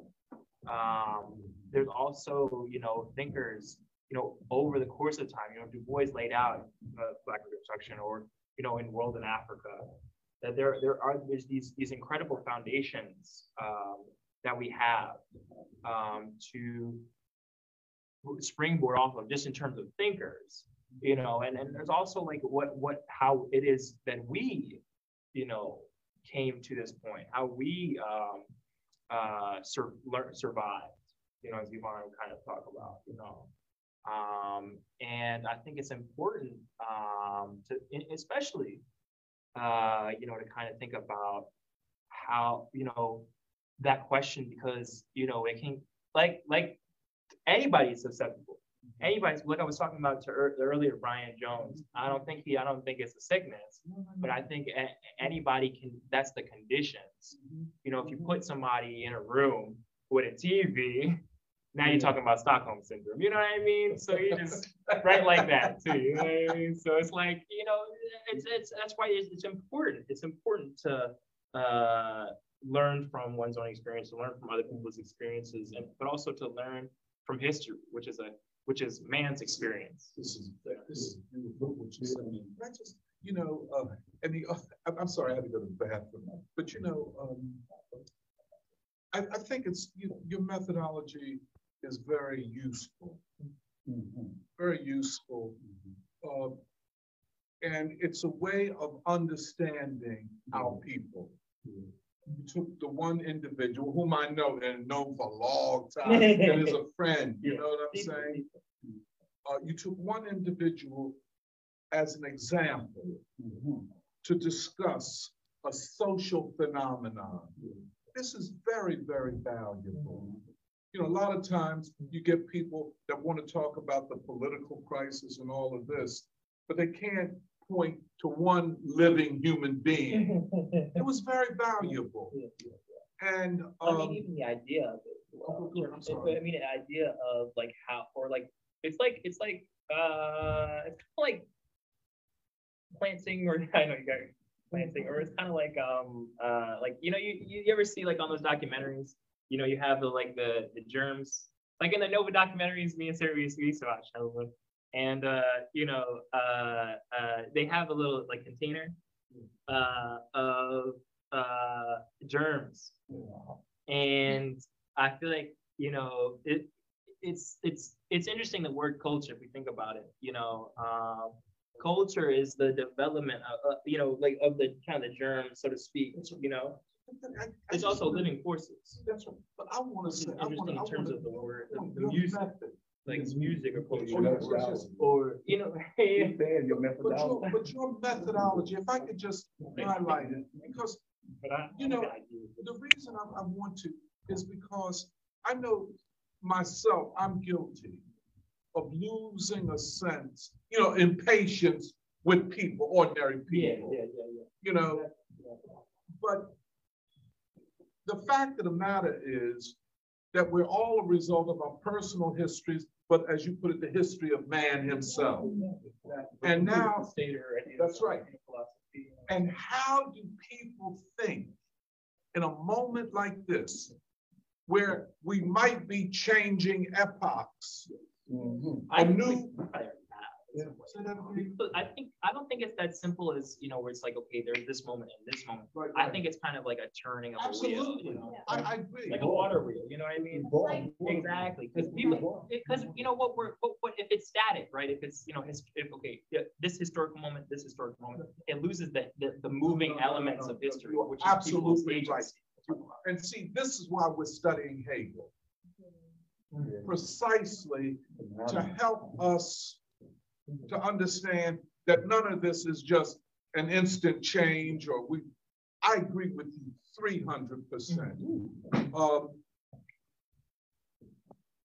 But you know, just as though we could, but all of this is about the change of humanity, the change of people. And when you use the one individual to talk about things that are much larger, I think that is a very valuable approach. And I can't really think. I'm sorry.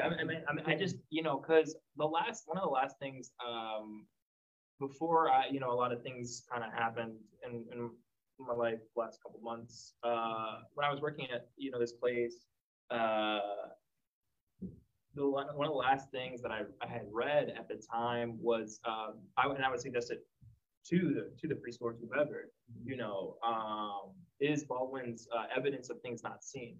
Now for whatever reason, I hadn't read that one. That was the one that I had missed, you know. And it's interesting because it's just like, I don't know why.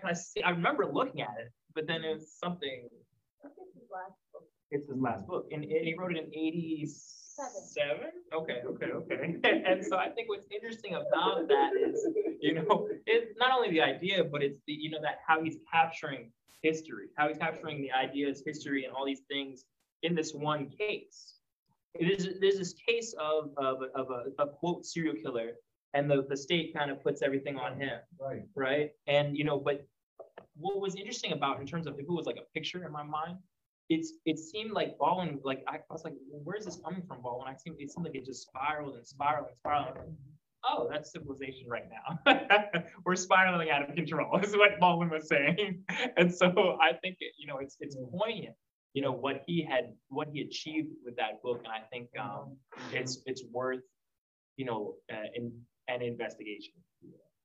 This is so interesting. Again, I'm so moved by your methodology, the use of the allegorical, you know, to talk about civilization. And, you know, if I might say, you know, woman, let me just on Jake, because this, you know, if I might say, all of this, as you put it, is on the table now. Everything is on the table. Yeah, it has to be. It should have been before this point. Yeah, well, you're right about that. But now you can't avoid it. Yeah. Let me just call on Doe. Just want to add on to what Jake was saying, but by bringing up, I think, a question that came up a couple of weeks ago, actually the question of like how to deal with subjectivity and objectivity, which I think relates to the kind of methodology that is going to adopt Jake. But I don't know if this is like a apt or accurate summary, but you know, a person represents a certain subjective experience, but to be able to see that person or that singular experience within a much broader, I guess, objective frame, I guess. That was how I was trying to process that question that we were talking about a couple of weeks ago. But I don't know if that. But could you kind of remind us of what that conversation was? I remember the objective subjective thing, but what was the context that we were discussing it in? I think it was in response to something within the Hegel practice. And Jake was speaking to, I think actually your friend. Right, yeah. I don't remember if there was actually a resolution, and I think the question was subject to the objectivity. Wait, so is dialectical logic like a synthesis of subjective logic and subjective logic? Speak up a little bit and a little more clear. Because I feel like part of the conversation of subjectivity and objectivity was also when we were like that week was really helpful because we were parsing out Hume versus the German philosophers like Kant and Hegel. We're both Kant and Hegel believe in the idea of metaphysics, where like and I feel like metaphysics is pronounced stupid, but isn't metaphysics essentially like there is such thing as truth? Like before you encounter something, it exists. Okay, it's very, it's very important, you know, both of these questions. I mean, now we're going into philosophy, which is not unconnected to this overall understanding of the crisis. And, you know, again, when Hegel talks about philosophy as a science of sciences, what he's saying is that philosophy is a way of explaining the other sciences and the findings of those sciences. And that is what we are trying to do here.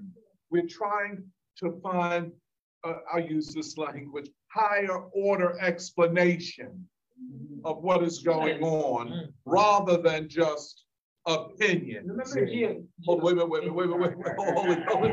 it. Because you dropped a lot on us, Jacob. But so indeed, the question of objectivity and subjectivity, let me kind of put that in words that I think would help explain it. The objective reality of social phenomenon, be they economic or social crises or war, is those things that are the result of human behavior, of human action, of collective action, and so on. In other words, they become part of the objective world. You see, now, albeit they're human. In other words, this crisis is the result of human behavior, human decisions, and all of that. But they take on an objectivity once they happen. Does that make sense, Doug? The subject is, okay, one part, in one sense, the subject is the agent the persons attempting to understand and explain all of that. Okay? Just like Jeremiah was talking about the global financial system. Well, we know this is the result of human action in the past and right now, right? But as events, as phenomenon, they take on an objectivity. You know, they're no longer just the result of humans doing things, although they are that, but they're not any longer just the subject. They are objective. They are things that have happened. When they occur. Yeah. That's what I'm trying to get at.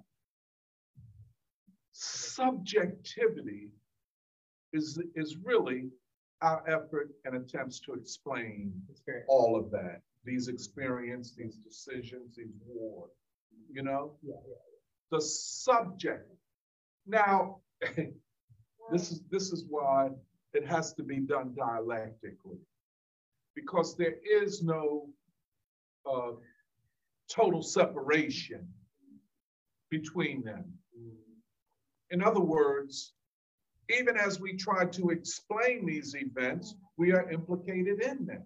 We're part of them. Well, but that was given when we stepped on this planet Earth. Well, yeah, but see, that was what Kim was talking about. Let's take the science of economics. The science of economics would attempt to explain what Jeremiah is talking about, right? That's the science of economics, you know? Now, what Hegel would say is the science of economics is a specific science looking at, well, let's just say, economic relations between people in a society and part of a society on a global scale, whatever, right? Hegel would say that the economists can present us with all kinds of information and data about the economy. That's what Jeremiah presented in these articles. And one thing about these are all economists, economic and financial journalists. They know the system far better than any of us in this room will ever know it. But when you read it, you realize that there's a whole lot that they do not understand. Hegel would say that philosophy provides methods of knowing, as I put it before, thinking on a higher level, and therefore seeing these relationships dialectically, unities of opposites. Here's the key one. Negation of negation. That even as, and this is what Purba was getting at, even as they act, that is the players, the major players in the financial system, they're also negating what preceded them. You see what I'm saying? Objective is matter for Hegel. No. Hold on 1 minute. Hold it, y'all. Oh, yeah. See, we're not here. Now, we're not talking about natural phenomenon.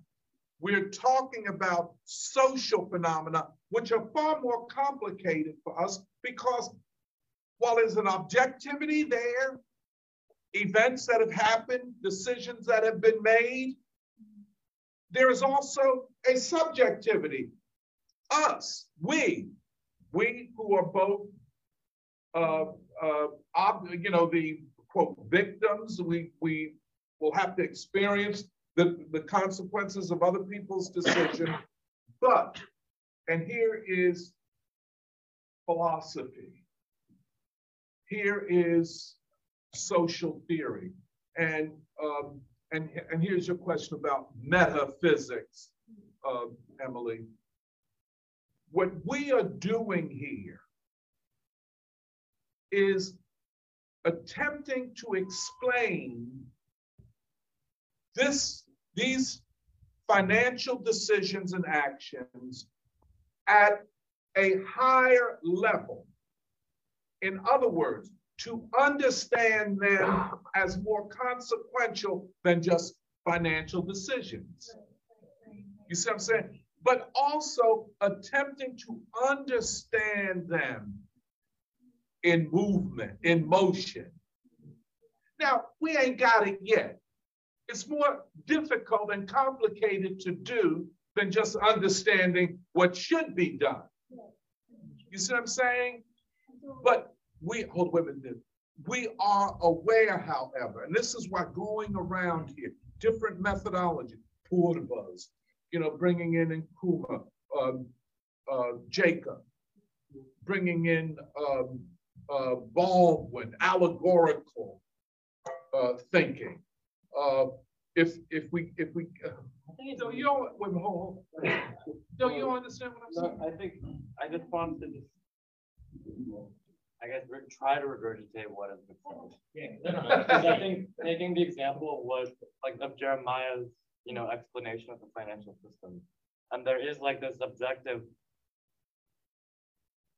objectivity of things that have happened. Yes. I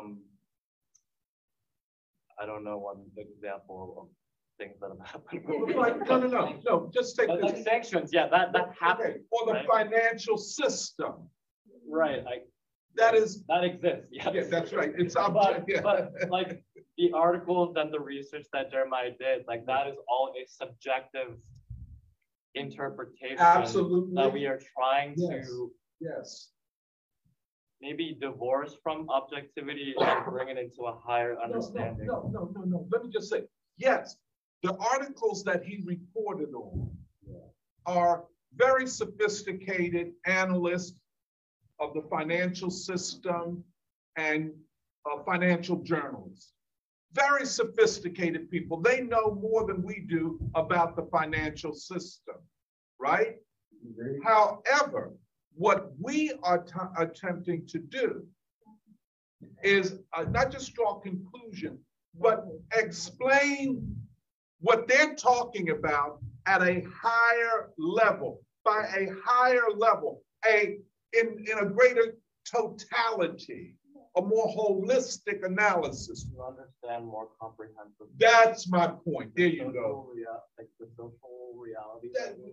Why do you act so confused? You got it. But see, I guess I'm trying to regurgitate it also because I think when we were initially reading Hegel, I had actually always, I don't know if this is the right way to say it, privileged objectivity over subjectivity, that we're always trying to get to the truth. Yeah. But right now, what this feels like is that actually our subjective judgment and interpretation of maybe the objective events is more significant right now. Interesting. I think it's no. Jake, please. It can't be so in one or the other. I think. I disagree with that. I know. I don't know what I think is right. I'm just pointing out. No, I'm not saying that. Wait, Jake, let me just respond, then I'm gonna call on you. I just want to say one thing. Yes, you're absolutely right, and herein lies the problem. Just because we're studying Hegel, that doesn't mean that Hegel solved all of these problems. You are absolutely right. And so when we say that, first of all, I agree with your concept, comprehensive explanation that looks at this in more than just the financial system, but looks more comprehensively and looks, again, dialectically, looking at things in their development, in the internal contradictions that define them. But you're right. You are absolutely right. And I don't think I'm in a position to answer the question to your or my satisfaction of the, are we just looking at things objectively? No. No. Wait a minute. I know it's a shush, but it's like. No, see, listen. Or are we, in fact, back to Hume? You know, have we said that all of this is a result of our attempting to explain what is our or other human beings' experience? Yeah, please. What's interesting about... But Jacob, yes, please. Yes, please. Absolutely. I don't mean to be disrespectful.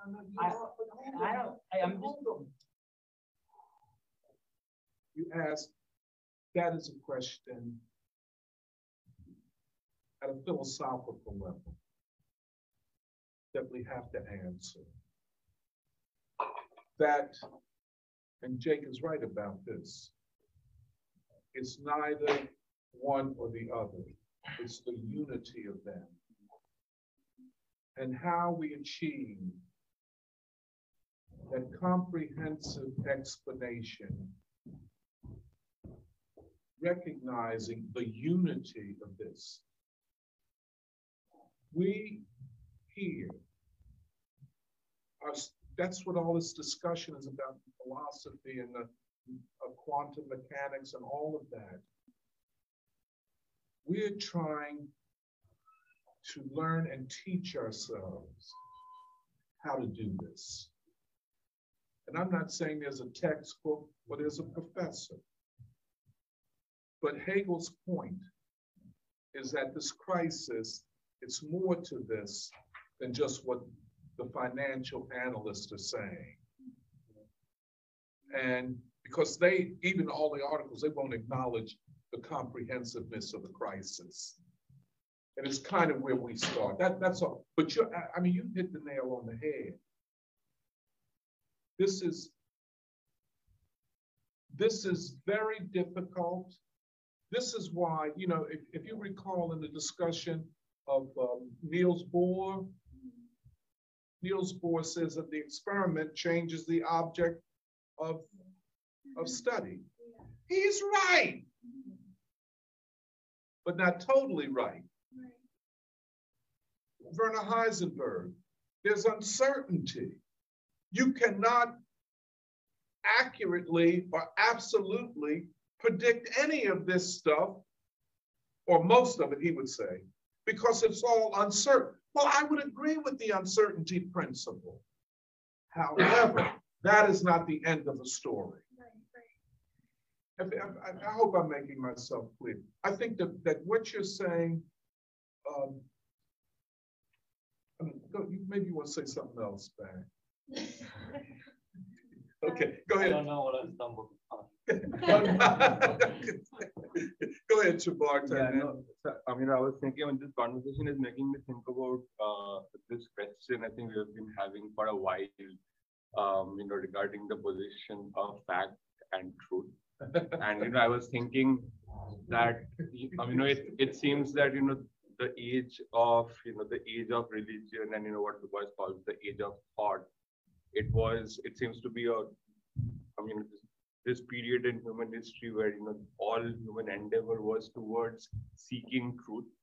And so they would, the existence of truth as an objective truth was taken for granted. And, especially, religion was one of the ways that people would seek truth. Yeah. And it seems that the current, the current era is, especially the modern world today, it's a world obsessed with fact.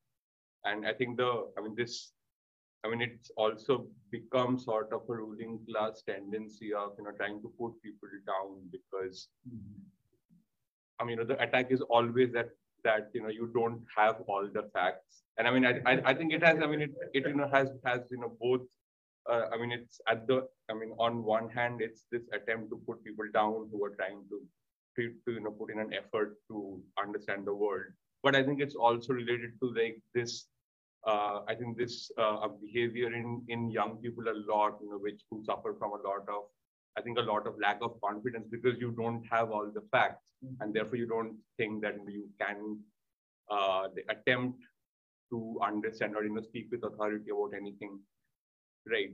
And yeah, I mean, I was going back on this thing about fact and truth, and I went back to what I think King mentions in one of his speeches. He says that facts are merely the absence of contradiction, while coherence. I mean, while truth is coherence among facts, right? And I mean, this makes me think of what you were saying about this objectivity and subjectivity, because I think there's something about what the role of people is in terms of people, right? I mean, I think in terms of truth, it's always, I mean, it's sort of related to what role people play in developing and understanding truth. I guess coherence in the sense of meaning, in that sense.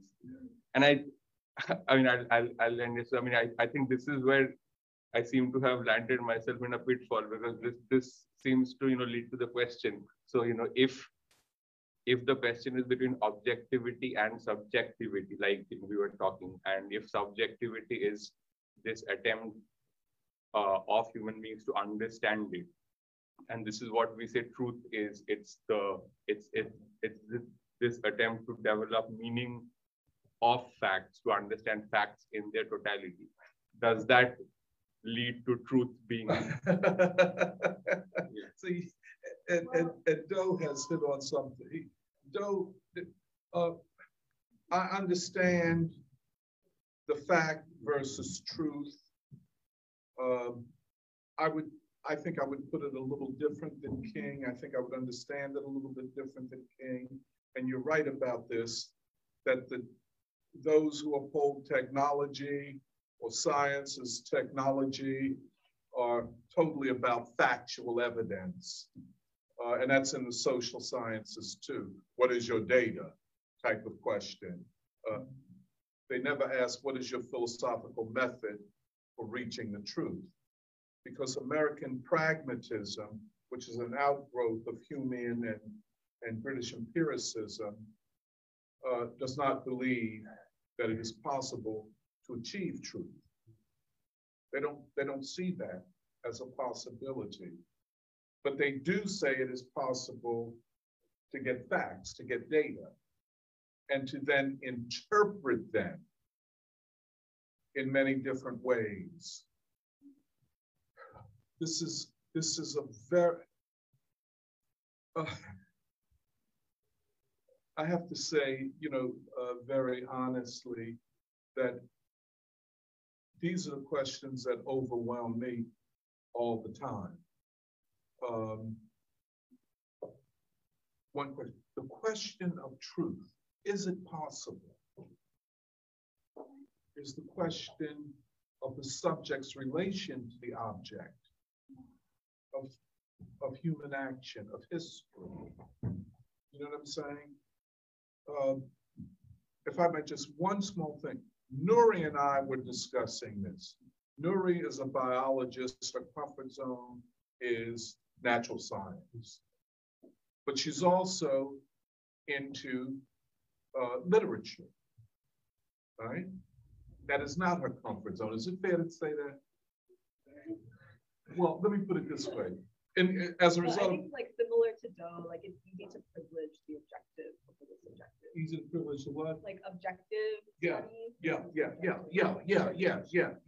The interpretive, and so I said in our conversation, I said, Nuri, but the interpretive sciences are as rigorous, maybe more so, and even maybe more comprehensive than the natural sciences. well, like literature, what we call the humanities. You know what I'm saying? Just like Jake's talking about bringing Baldwin into it. That is, but hold on, let me just say, see, that's part of what you call the comprehensive explanation. That's what he could bring Baldwin into it. Jeremiah is talking about financial systems, and it's seamless. It's not like, oh, you're doing economics and I'm doing literature. No, they're all a part of the attempt to explain human agency, past, which becomes objective, present, which is the subject, and the future, which is a historical movement. But it is not a separation. And but let me call upon Divya. She's no. Let me call. Go first. I'm sorry, I didn't see you. Go ahead. I'm sorry, I didn't see you. So, okay, it's a question of what we think objective is, right? And that it varies. In the Western epistemology, so like you die, but history is objective, it's going on. The march of history, right? But like people go away, but history is still going on. The world is still going on, and that is the objective. Now you are in that. But the subjective position is, well, all of this isn't, I'm perceiving it. So this actually takes me back to Descartes, because what happens in the 18th century with European philosophy is different than how it was in the Renaissance. See, Descartes is saying, I think, therefore, so the mind, and not to say that Hegel is still in the mind. For him, the absolute is still within the mind. But time stops when you die. Like you decompose, right? No, it's not. So like time stops. Like you as a subject stop perceiving time when you no longer have a form to perceive it through. And if you're all quantum now, you say that we're composed of atoms and molecules and these subatomic particles, then it's like that's what you are. So if you don't put it all together and say, I am this human being, and this is not a Western perspective of subject-object relation, of subjectivity and objectivity. And then it goes back to the religious, but the only objective thing, the absolute, and this is different than Hegel. For him, the absolute is not the soul, in the same way that it is in like a Christian epistemology or a Hindu epistemology or a Buddhist epistemology, some Buddhist epistemology. But it's like, I think it gets way more complicated, and I'm not discounting the dialectic. I mean, but it doesn't fully explain, and maybe it's not supposed to because Hegel is just one leg, but it doesn't for me explain, and the relation of everything ends up in the material realm of things. The question let me just say this to you. The question of if I could just finish, and society is still material. There is an element of us that is natural, that is nature. But what is that element? And I think Du Bois had it closer than Hegel, which was the divinity of man. And what Tolstoy says, the asymptotic, and the truth, the question of fact and truth is the facts.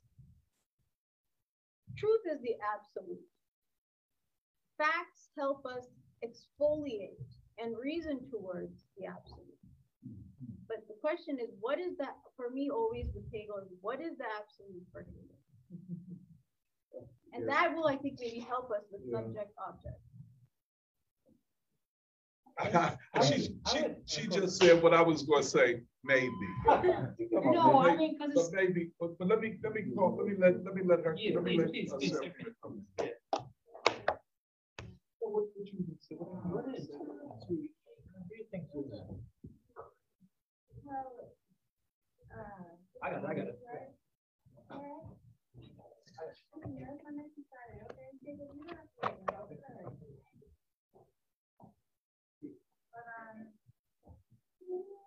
I mean, I'm not really quite sure what I know I responded to this discussion, but Doc was just telling me about the quantity quality relationship. So I was like also excited about that too, but because I was trying to read through this chapter, I don't know why I was getting very kind of like I kept reading over this chapter 1 page and I had to keep going back to stuff. So obviously I'm getting kind of stuck because I seem to also have these priorities over different things about but I don't know if this is right, but Tony, correct me. But it seems in some ways that Hegel is trying to or helping, I don't know, to describe like a thing, which could be anything, I guess, and how it develops as accordance as part of it. But what I'm getting at is like, okay, well, I think the quality of something as closer to, I guess, the essence or the notion of something. I know this is wrong. No, I don't know. It's but like the quantity of the like thing or whatever is like not in relationship to like the environment or the social circumstances that the thing is in, which is more of what you're saying, how something is affected by the surrounding historical issues, and thus the quality of it can change. I think, right? I think in a lot of ways you all are exposing how inadequate I am to doing this. Oh, no, really, I have to admit this because go ahead. Anyway, the point of anyway that I wanted to I feel say, very inadequate to be honest. The point in anyway of what I wanted to say is that as like I at least I'm thinking about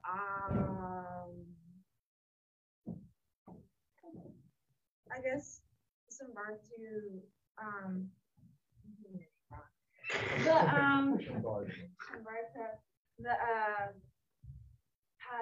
what is the truth and things like that. I guess I have to answer, or not answer, but I just have to say that for at least for me, there's always been a kind of why to things anyway. There wasn't a certain like I would go to class and I would know that there's a logic to what I'm being taught. Like there's like conclusions and things that are being made. But I only know that because I'm like, okay, well, it's this. Well, for example, this might not be what I was thinking at the time, but it would be like, okay, if this is not Afrocentric, and it's like European and thus X, and that made sense. So I knew that there are logic in things, but and that caused me to sort of like reject a lot of stuff. Be like, oh, this is not either revolutionary, whatever I wanted to say, or not preschool.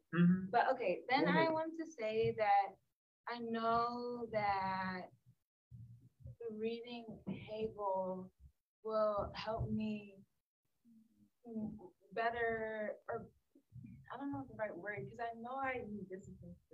I can't usually, and when I'm saying about drawing to conclusions, I mean, I can't really make sense of everything all the time. And it's a little complicated in general. And it makes all the sense in the world what you're saying, right?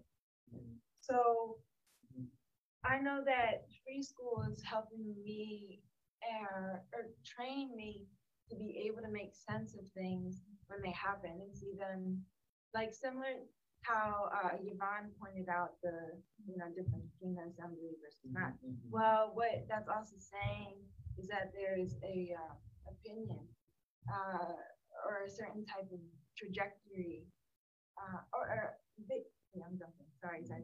What I'm saying is that you could draw a conclusion based on the opinions made in the vote outcome, which is important in terms of discussing where things could be going. Right. But see, isn't this, I think we should. I don't need to. No.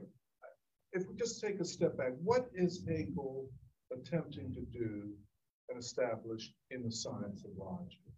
Okay. He's trying to, and this is your word, he's trying to construct a comprehensive method of arriving at the truth.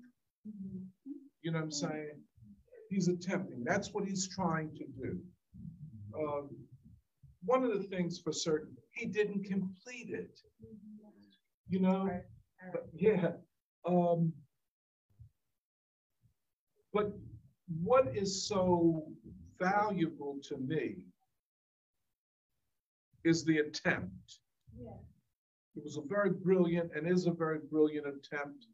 And as revolutionaries and genuine scientists, natural, social, have defended Hegel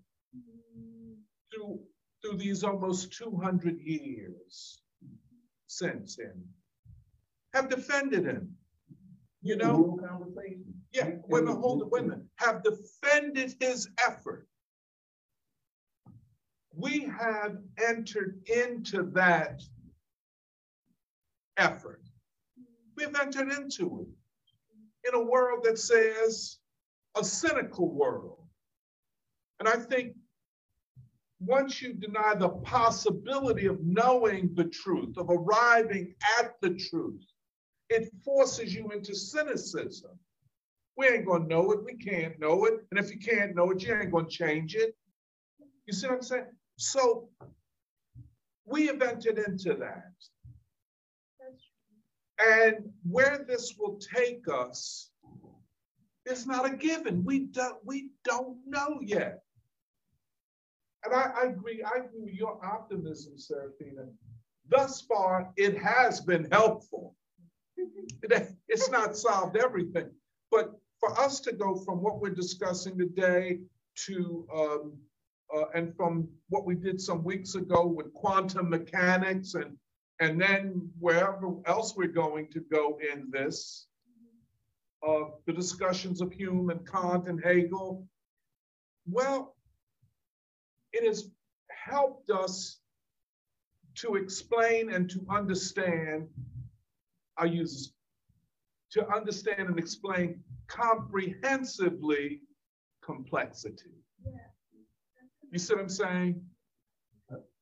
And let me get to this. Yeah. Now, if you want to make the argument that the great religions of the world have pursued these same matters using a different method, I would say yes. Yes, that's correct. But wait, hold it. But did you say religion? Yeah, the great religion. But I would say yes, but with this also. But we are not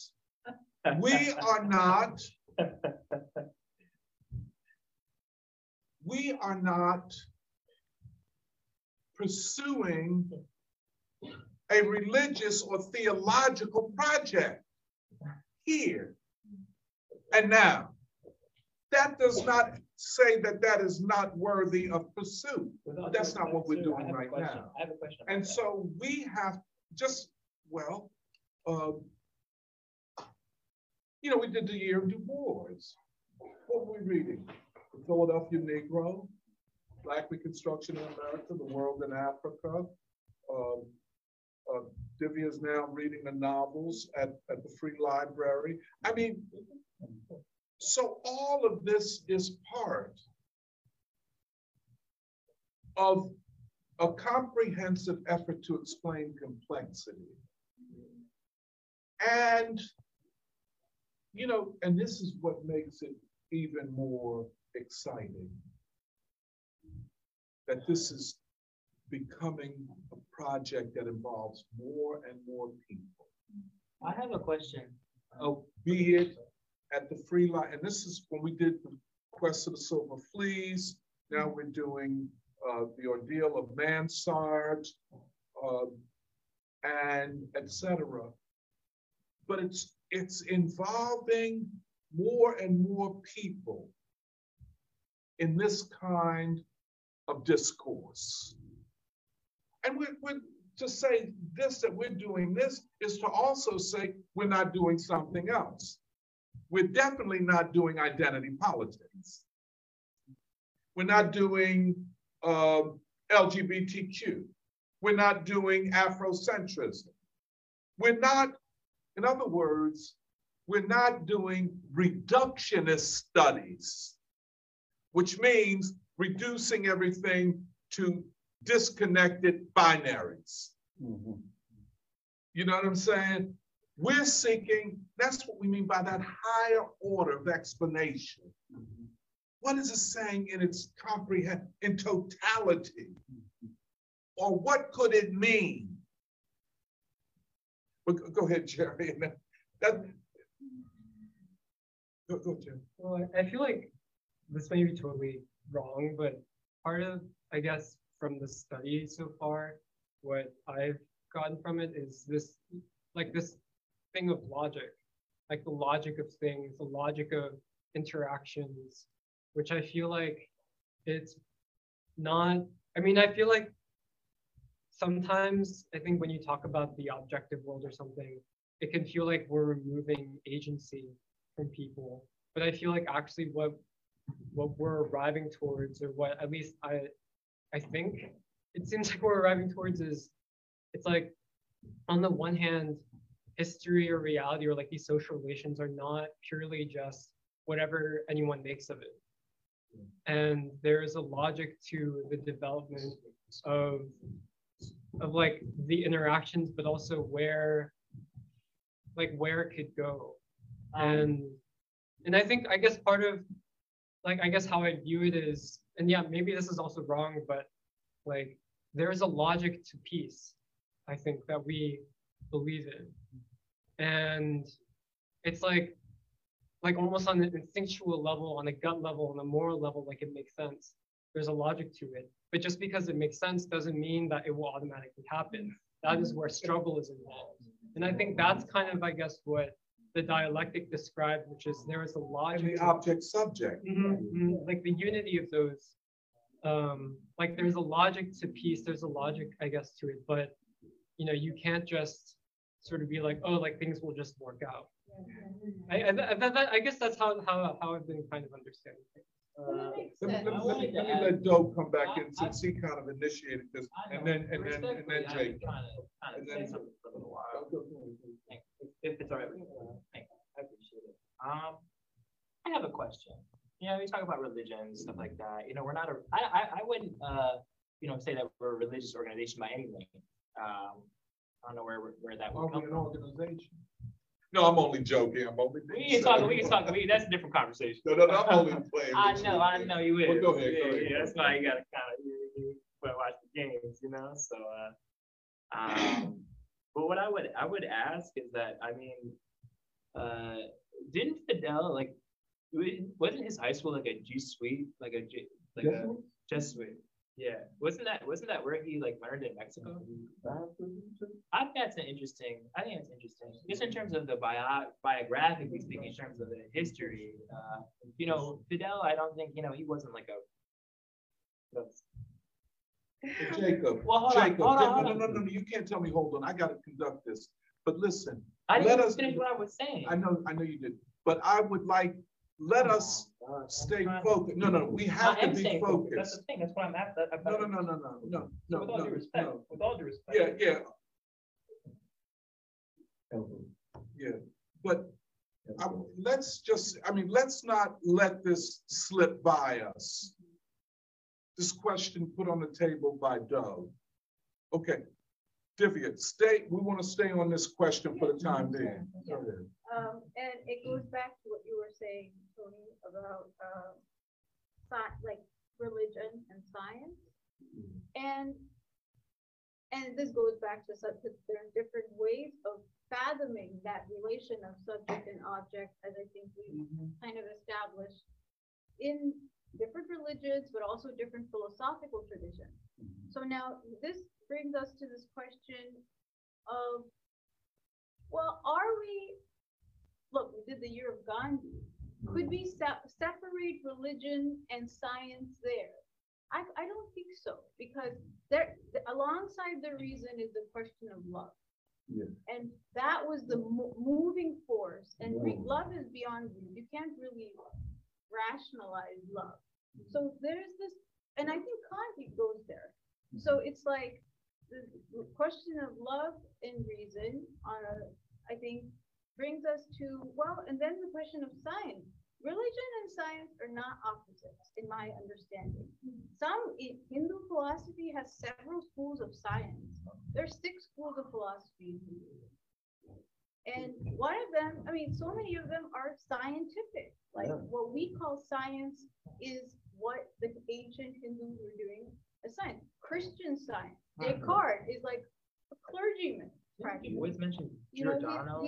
Giordano. So many of those Renaissance like people, like Thomas More, Saint Thomas. So let me say this. So it's Divya, I completely agree. King, you know what I mean? No. I could, but let me just ask.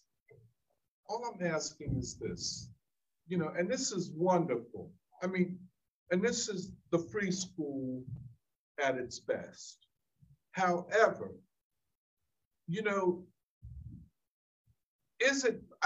there are multiple critiques of dialectical logic, of Hegel and all of it, and they're worthy of consideration.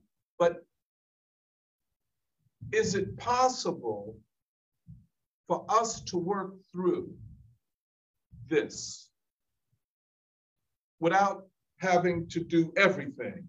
No, that's not what I'm suggesting. No. But see, I understand the religious, it's.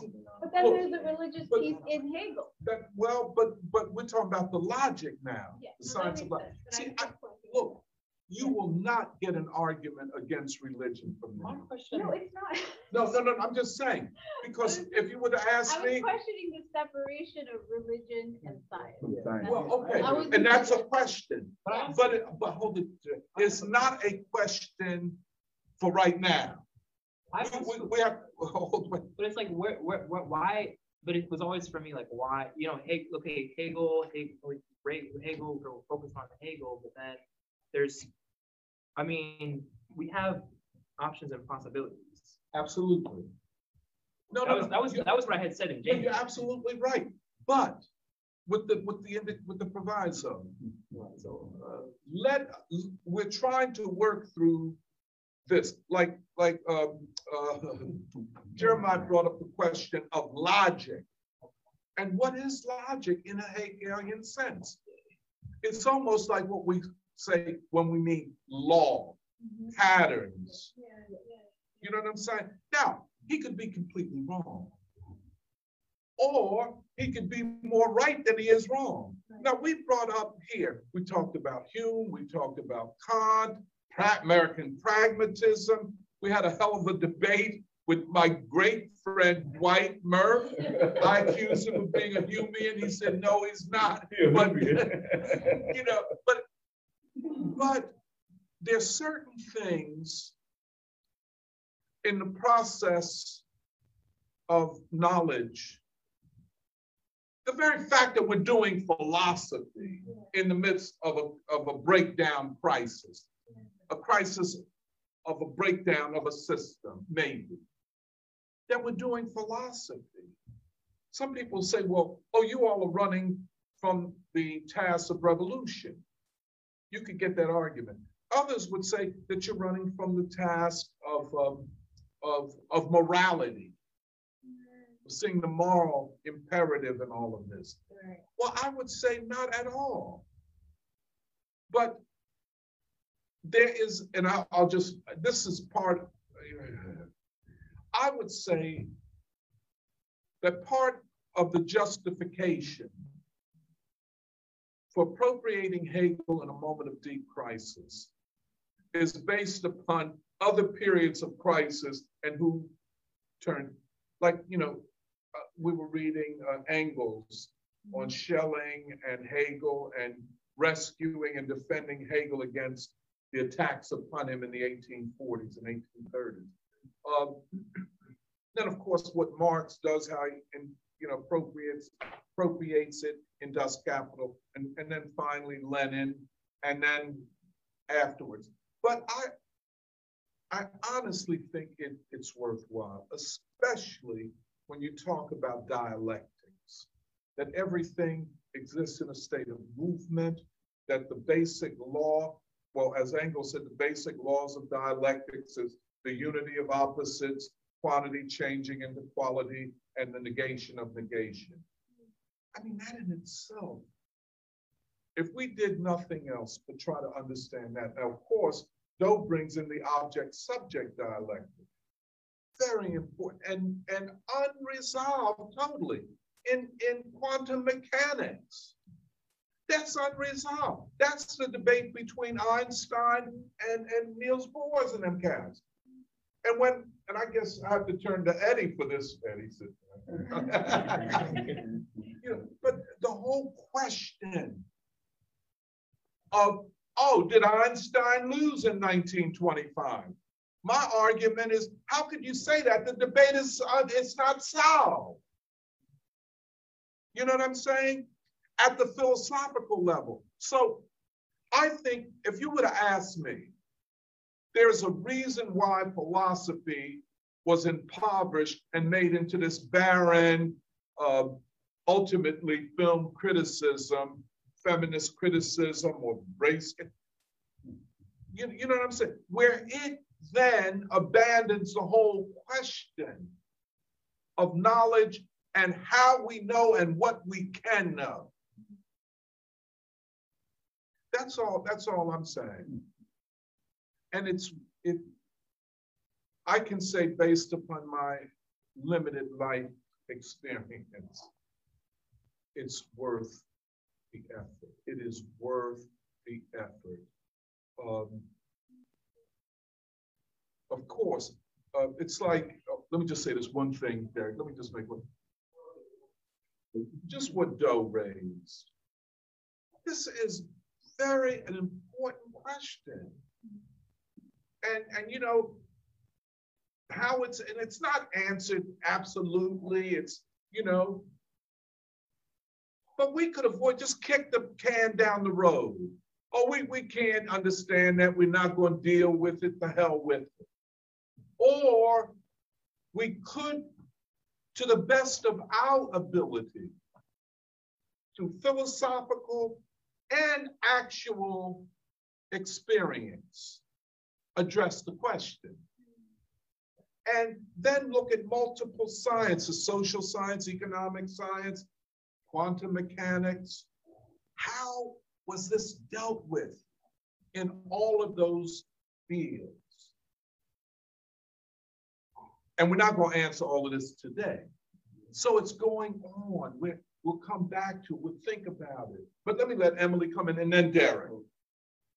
Well, I just wanted to say that it reminds me, because when Jeremiah started talking about the logic of peace, and you're laying out someone's objective and subjective, also like, and this idea of also the importance of things in motion, like was it understanding? I think Eusebius Dawkins previous speaks that Hegel also sets the stage for understanding things. Like you need to understand things development. But it brought me back to when we were reading Russian America, and I feel like our conversation of philosophy now also makes me understand more why Du Bois made it a point in Russian America to talk about law and chance. Like in his analysis of the crisis between Russia and America, like he's writing about, but he's also talking about the future of humanity and how he's setting the, I don't know whether the word's ideological, philosophical, but in order to even understand what's happening and also understand humanity's future, like Du Bois makes it a point to explain what he means. Like he says law and chance, but I feel like what he's actually, it's almost like a furthering of what we're talking about. Well, it's object-subject question. Another iteration of object-subject dialectics. Oh, go ahead, Derek, I'm sorry. So I'm not changing the course, but in the Islamic world, and I'm going from the embryo, and then I'm use Hegel over here. And then in the Islamic world, and it's evolving and changes and different renaissances that then in the Islamic world, some of them reverberated into what is now Russia. Some of it reverberated back and forth into India, and then these kind of different kind of metaphysics, but we're talking about at a much higher level than we're not even in the country where we in any of these levels yet. Right. And so this is going on, especially in the Islamic world, when it came to like that's science. What India is into, well, metaphysics. Yeah, right. I'm sorry. I mean, forgive me. This compound of why did Hegel come in my lens over my study over a period of time, but he's not the only one that fitted into my lens. It's all these people, wonderful people from like India. You want me to write all these names down and bring a whole big family? So all these kind of types of thinkers that Hegel borrowed particulars from. Because you keep thinking that the person just made up these things, like inclined all these things that we love about Hegel and I love about music and classics, but there's thinkers from these other Renaissance areas, from India and not just Arabia by itself, from Sri Lanka, all these places, all these kind of these people are talking about problems in a modern sense of what we're talking about. Agreed. Yeah, it's the whole physics field. But let me ask you, that to acknowledge that, which I readily do, is not, but we have this text. You know, a lot of people would say that quantum mechanics is really applying the metaphysics of ancient Hinduism. Some would say, well, hold on, wait a minute. Some would say even Buddhism. Yes, they have, yes. Then others would say that their explanation of quantum mechanics is not Buddhism or Hinduism, it's LSD. No, they did, you know. I'm not going to say the pipe. It's true in that well. Oh, yes, true. It's true in that well. And you're right. But see, I agree with you. We're talking about, at this level, the general metaphysical debate. Yeah. Now, the problem is that we're not involved in that right now in the free school. Yeah. But you're right. There's nothing, but you can't, what I'm saying is it permissible? The perimeter? No, right. Is it permissible that we say at this time in this space, we're looking at this, questions of logic and dialectics. That's all. Now, it might come to pass in the course of this that we discover that Hegelian metaphysics and logic were absolutely wrong. We could find that out. Now, but we are not going to find it out unless we engage it. That's all I'm saying. And I agree with when Divya, when you raise metaphysical questions as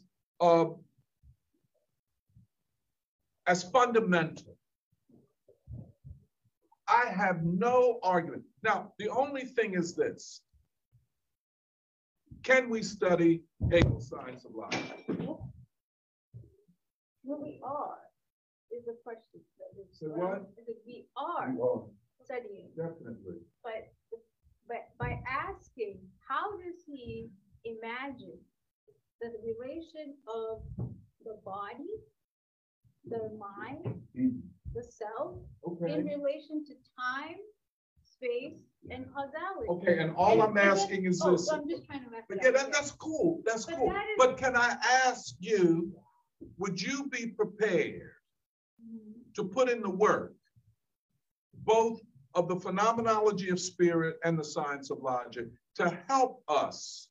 I mean, phenomenology of spirit, for example. All I'm saying, Which I worked on this. But yeah. And all I'm saying is, let all of us put our shoulders to the wheel. Okay. You know what I'm saying? And you know, like I'm telling you, believe me, I am a beneficiary of this project that and I feel very, very unprepared to lead it.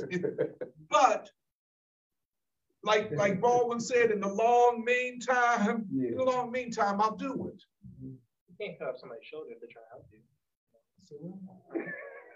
Okay, I mean, I don't know how to say this. Just to add, I mean, you know, No, we don't. But I'm just saying, let's stay on point. That's what I'm saying. Let's do one thing. If you're here, I'm, But look at it. Just to keep it 100. You know, a lot of people leave the free school. They leave the free school out of dissatisfaction. They say they're dissatisfied. We're not reading enough. Or we're not reading Black books enough. I don't think that's not. No, I'm telling you what people say. Okay. A lot of other people, people leave a project. This ain't, everybody is not. We're all. I think I'm saying that though. Okay. You know, how do you put it? I mean, everything ain't for everybody.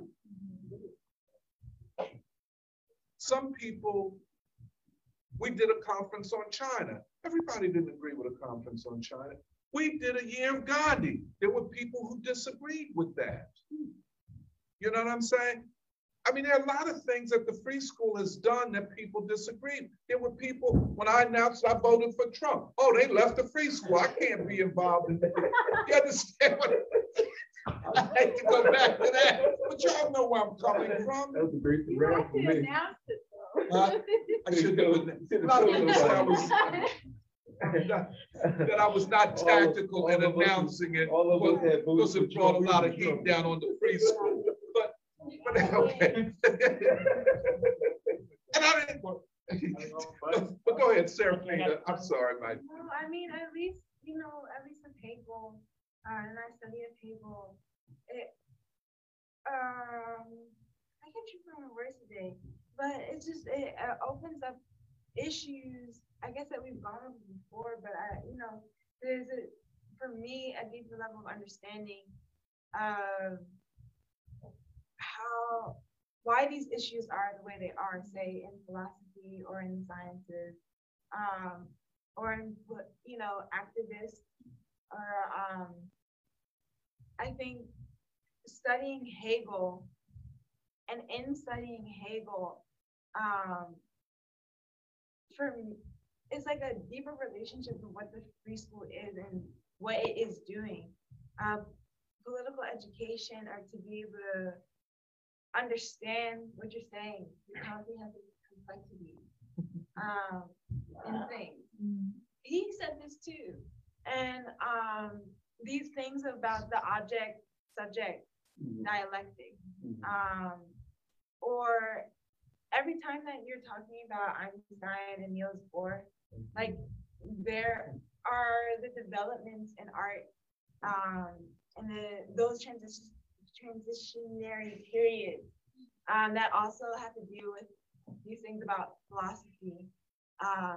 And that's period, because there are developments in thought due to historical context and things like But that. is that the only development in thought? No, but what I'm saying is that because we're studying Hegel, It's a method, a way of thinking. the logic of peace is what you're talking I about. mean, the very fact So there's more than one that method. Jeremiah framed it that way is Like that is something we've discussed before. There's more But than I one think method. that we're being able to understand that, well, for instance, this thing about the process of development, in particular in this case, either that be a revolutionary situation or what like a qualitative change in society. Yeah, and this is so bad. You know, and the other thing, whether Hegel's absolutely right or not, for young people to read this, I bet you there would be less problems if we were reading Kant's Critique of Pure Reason. But that's so no one even gets into Kant. I don't even for my own speaking of my own from my own standpoint. Whatever. You know, I mean, you know, we're talking about Hegel. You know, see what I saw. Like we were talking about in January is, you know, we probably focused on Hegel. You said Hegel discovered an ancient logic. How does Hegel discover ancient logic was a question that came up in my head, of course. Absolutely. But no. That goes in more ways than one, though. It's, you know, how does he do it? But then how that's formulated? You know, so on that note, but I you know, I also feel that Hegel. If I could just say, I'm absolutely no. There was never. I've never had a problem with Hegel. I contested the formulation, like I was trying to, you know, convey in January. But at the end of the day, I was, Hegel. I think he can open a lot of doors for us. But so could Baldwin, and so could Malcolm, and so could King. You know, so that's where my confusion was kind of coming in from. So I was like, where is this coming from, basically? No, but you.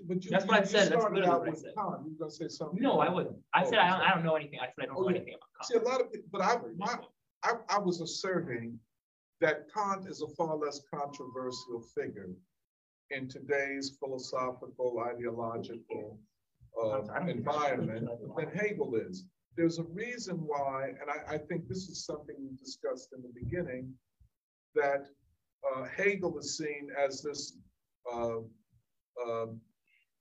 Tivia, how do you say dark bad in Latin? How do you say dark bad in Latin? Dark bad? In Latin. You know, well, it's the thing, dark bad. No. Oh, God, I forget. But you know, like a black sheep kind of thing? Yeah. Right. See, Hegel is seen as the dangerous outsider in Western philosophy. And yeah, they argue, and he's the great enemy of Western liberalism, of Anglo-American liberalism. Probably, no. That's what I'm saying. Yes, that's not even what he's saying. You say he's the outlaw. There's a reason. Oh, hold on 1 minute, Jay. There's a reason for this. You know, it's argued that that Hegel leads to Marx, and Marx leads to Lenin and the October Revolution, and Lenin leads to Stalin, and all of that leads to totalitarianism and all of these negative things, and the end of civilization and all of that. They attribute all of these dark things to Hegel, not to Kant. And Kant is not a throwaway either. A lot of people would say, well, they're all Western white thinkers. They're all imperialists. They're all colonialists. Maybe they weren't. But that's an assumption. But the thing is especially for young people. You need to read, whether you agree or not, great works. I don't care whether it's Science of Logic, or War and Peace, or Black Reconstruction. And one of the things about the Free School, we have never shied away from reading great works. And we've encouraged it, but we've not only read great works, we have tried to apply the findings and theoretical conclusions of great works. Oh, we have to get ready to. Oh, yes, and I'm sorry. Could you give us, because we have to really prepare for next week, but please, Emily, and speak loud. Well, others were involved too, but next, so we have originally, there was an event called Korea, Vietnam, and Afro-America, Our Shared Struggle for Peace and Democracy. It was supposed to be in January, but it got rescheduled to next week, March 12th, because of a snowstorm. So instead of Free School, we will be meeting at the Asian Arts Initiative next week. And so for our online listeners as well, you can tune into the event online through the Viet Love Khmer Facebook page, which we'll link in the chat on Facebook. But it's an event, I mean, we talked about it before, but it's an event that came about after months of reading between Viet Love Khmer and the Van Dong Unity. Just tell everybody what Vietnam going to be. Viet Love Khmer is a group of Southeast Asians who have been reading together, and then the Van Dong reading group originated with reading from the Van Dong Conference of the newly freed Asian and African countries meeting together for the first time. But together we've been studying the Korean War, the Vietnam War, but also most importantly, it's like bringing it to today, especially in today's crisis, but also in America. The crisis of young people. It's a question of how do you renew a certain spirit that was shared between, a certain striving the struggles of people for people's democracy, shared across Afro-America, the Korean people, the Vietnamese people, and what knowing that history could do for young people today in this country, especially in a city like Philadelphia, where young people have everything to inherit, but the history is not well known. So that's the event next week. It's at 10 a.m. There will be free lunch. There will be. I'm working there on that. I know. That's Pine Street Expressway, so that's right on. Hey, Derek, you could park outside my house and we'll walk down together. Cool. Let's hook that up. No, I will. I'll go down there. It's on Vines. It's not far from mine. But I'm sorry. I didn't mean Yet, did you want to go? I think you might have anything you want to share? Anything about the programming?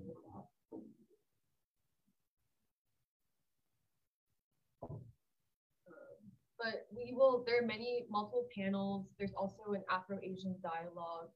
The question of what does the role of education play in encouraging young people across racial and ethnic boundaries to come together and fulfill a positive vision of unity in the city, and learn to be brothers and sisters in today's times. And so on that panel will be Catherine Blunt, Pastor Taeho Lee, and then Brother Gregory Muhammad. So that's the panel, and we'll also have cultural performances. Korean children from New Jersey are coming to do traditional drumming and dance, and there'll be a poetry recitation. We're hoping you can all join next week. I'm so excited. Everybody be sure to bring somebody to share it. This is going to be one of the great events of this year, believe me. I can only congratulate you all on this. But I think we have to get ready to go because Serafina has to close up and go to work. Everybody got to close up. Yeah. Close at the time, it's close at the time.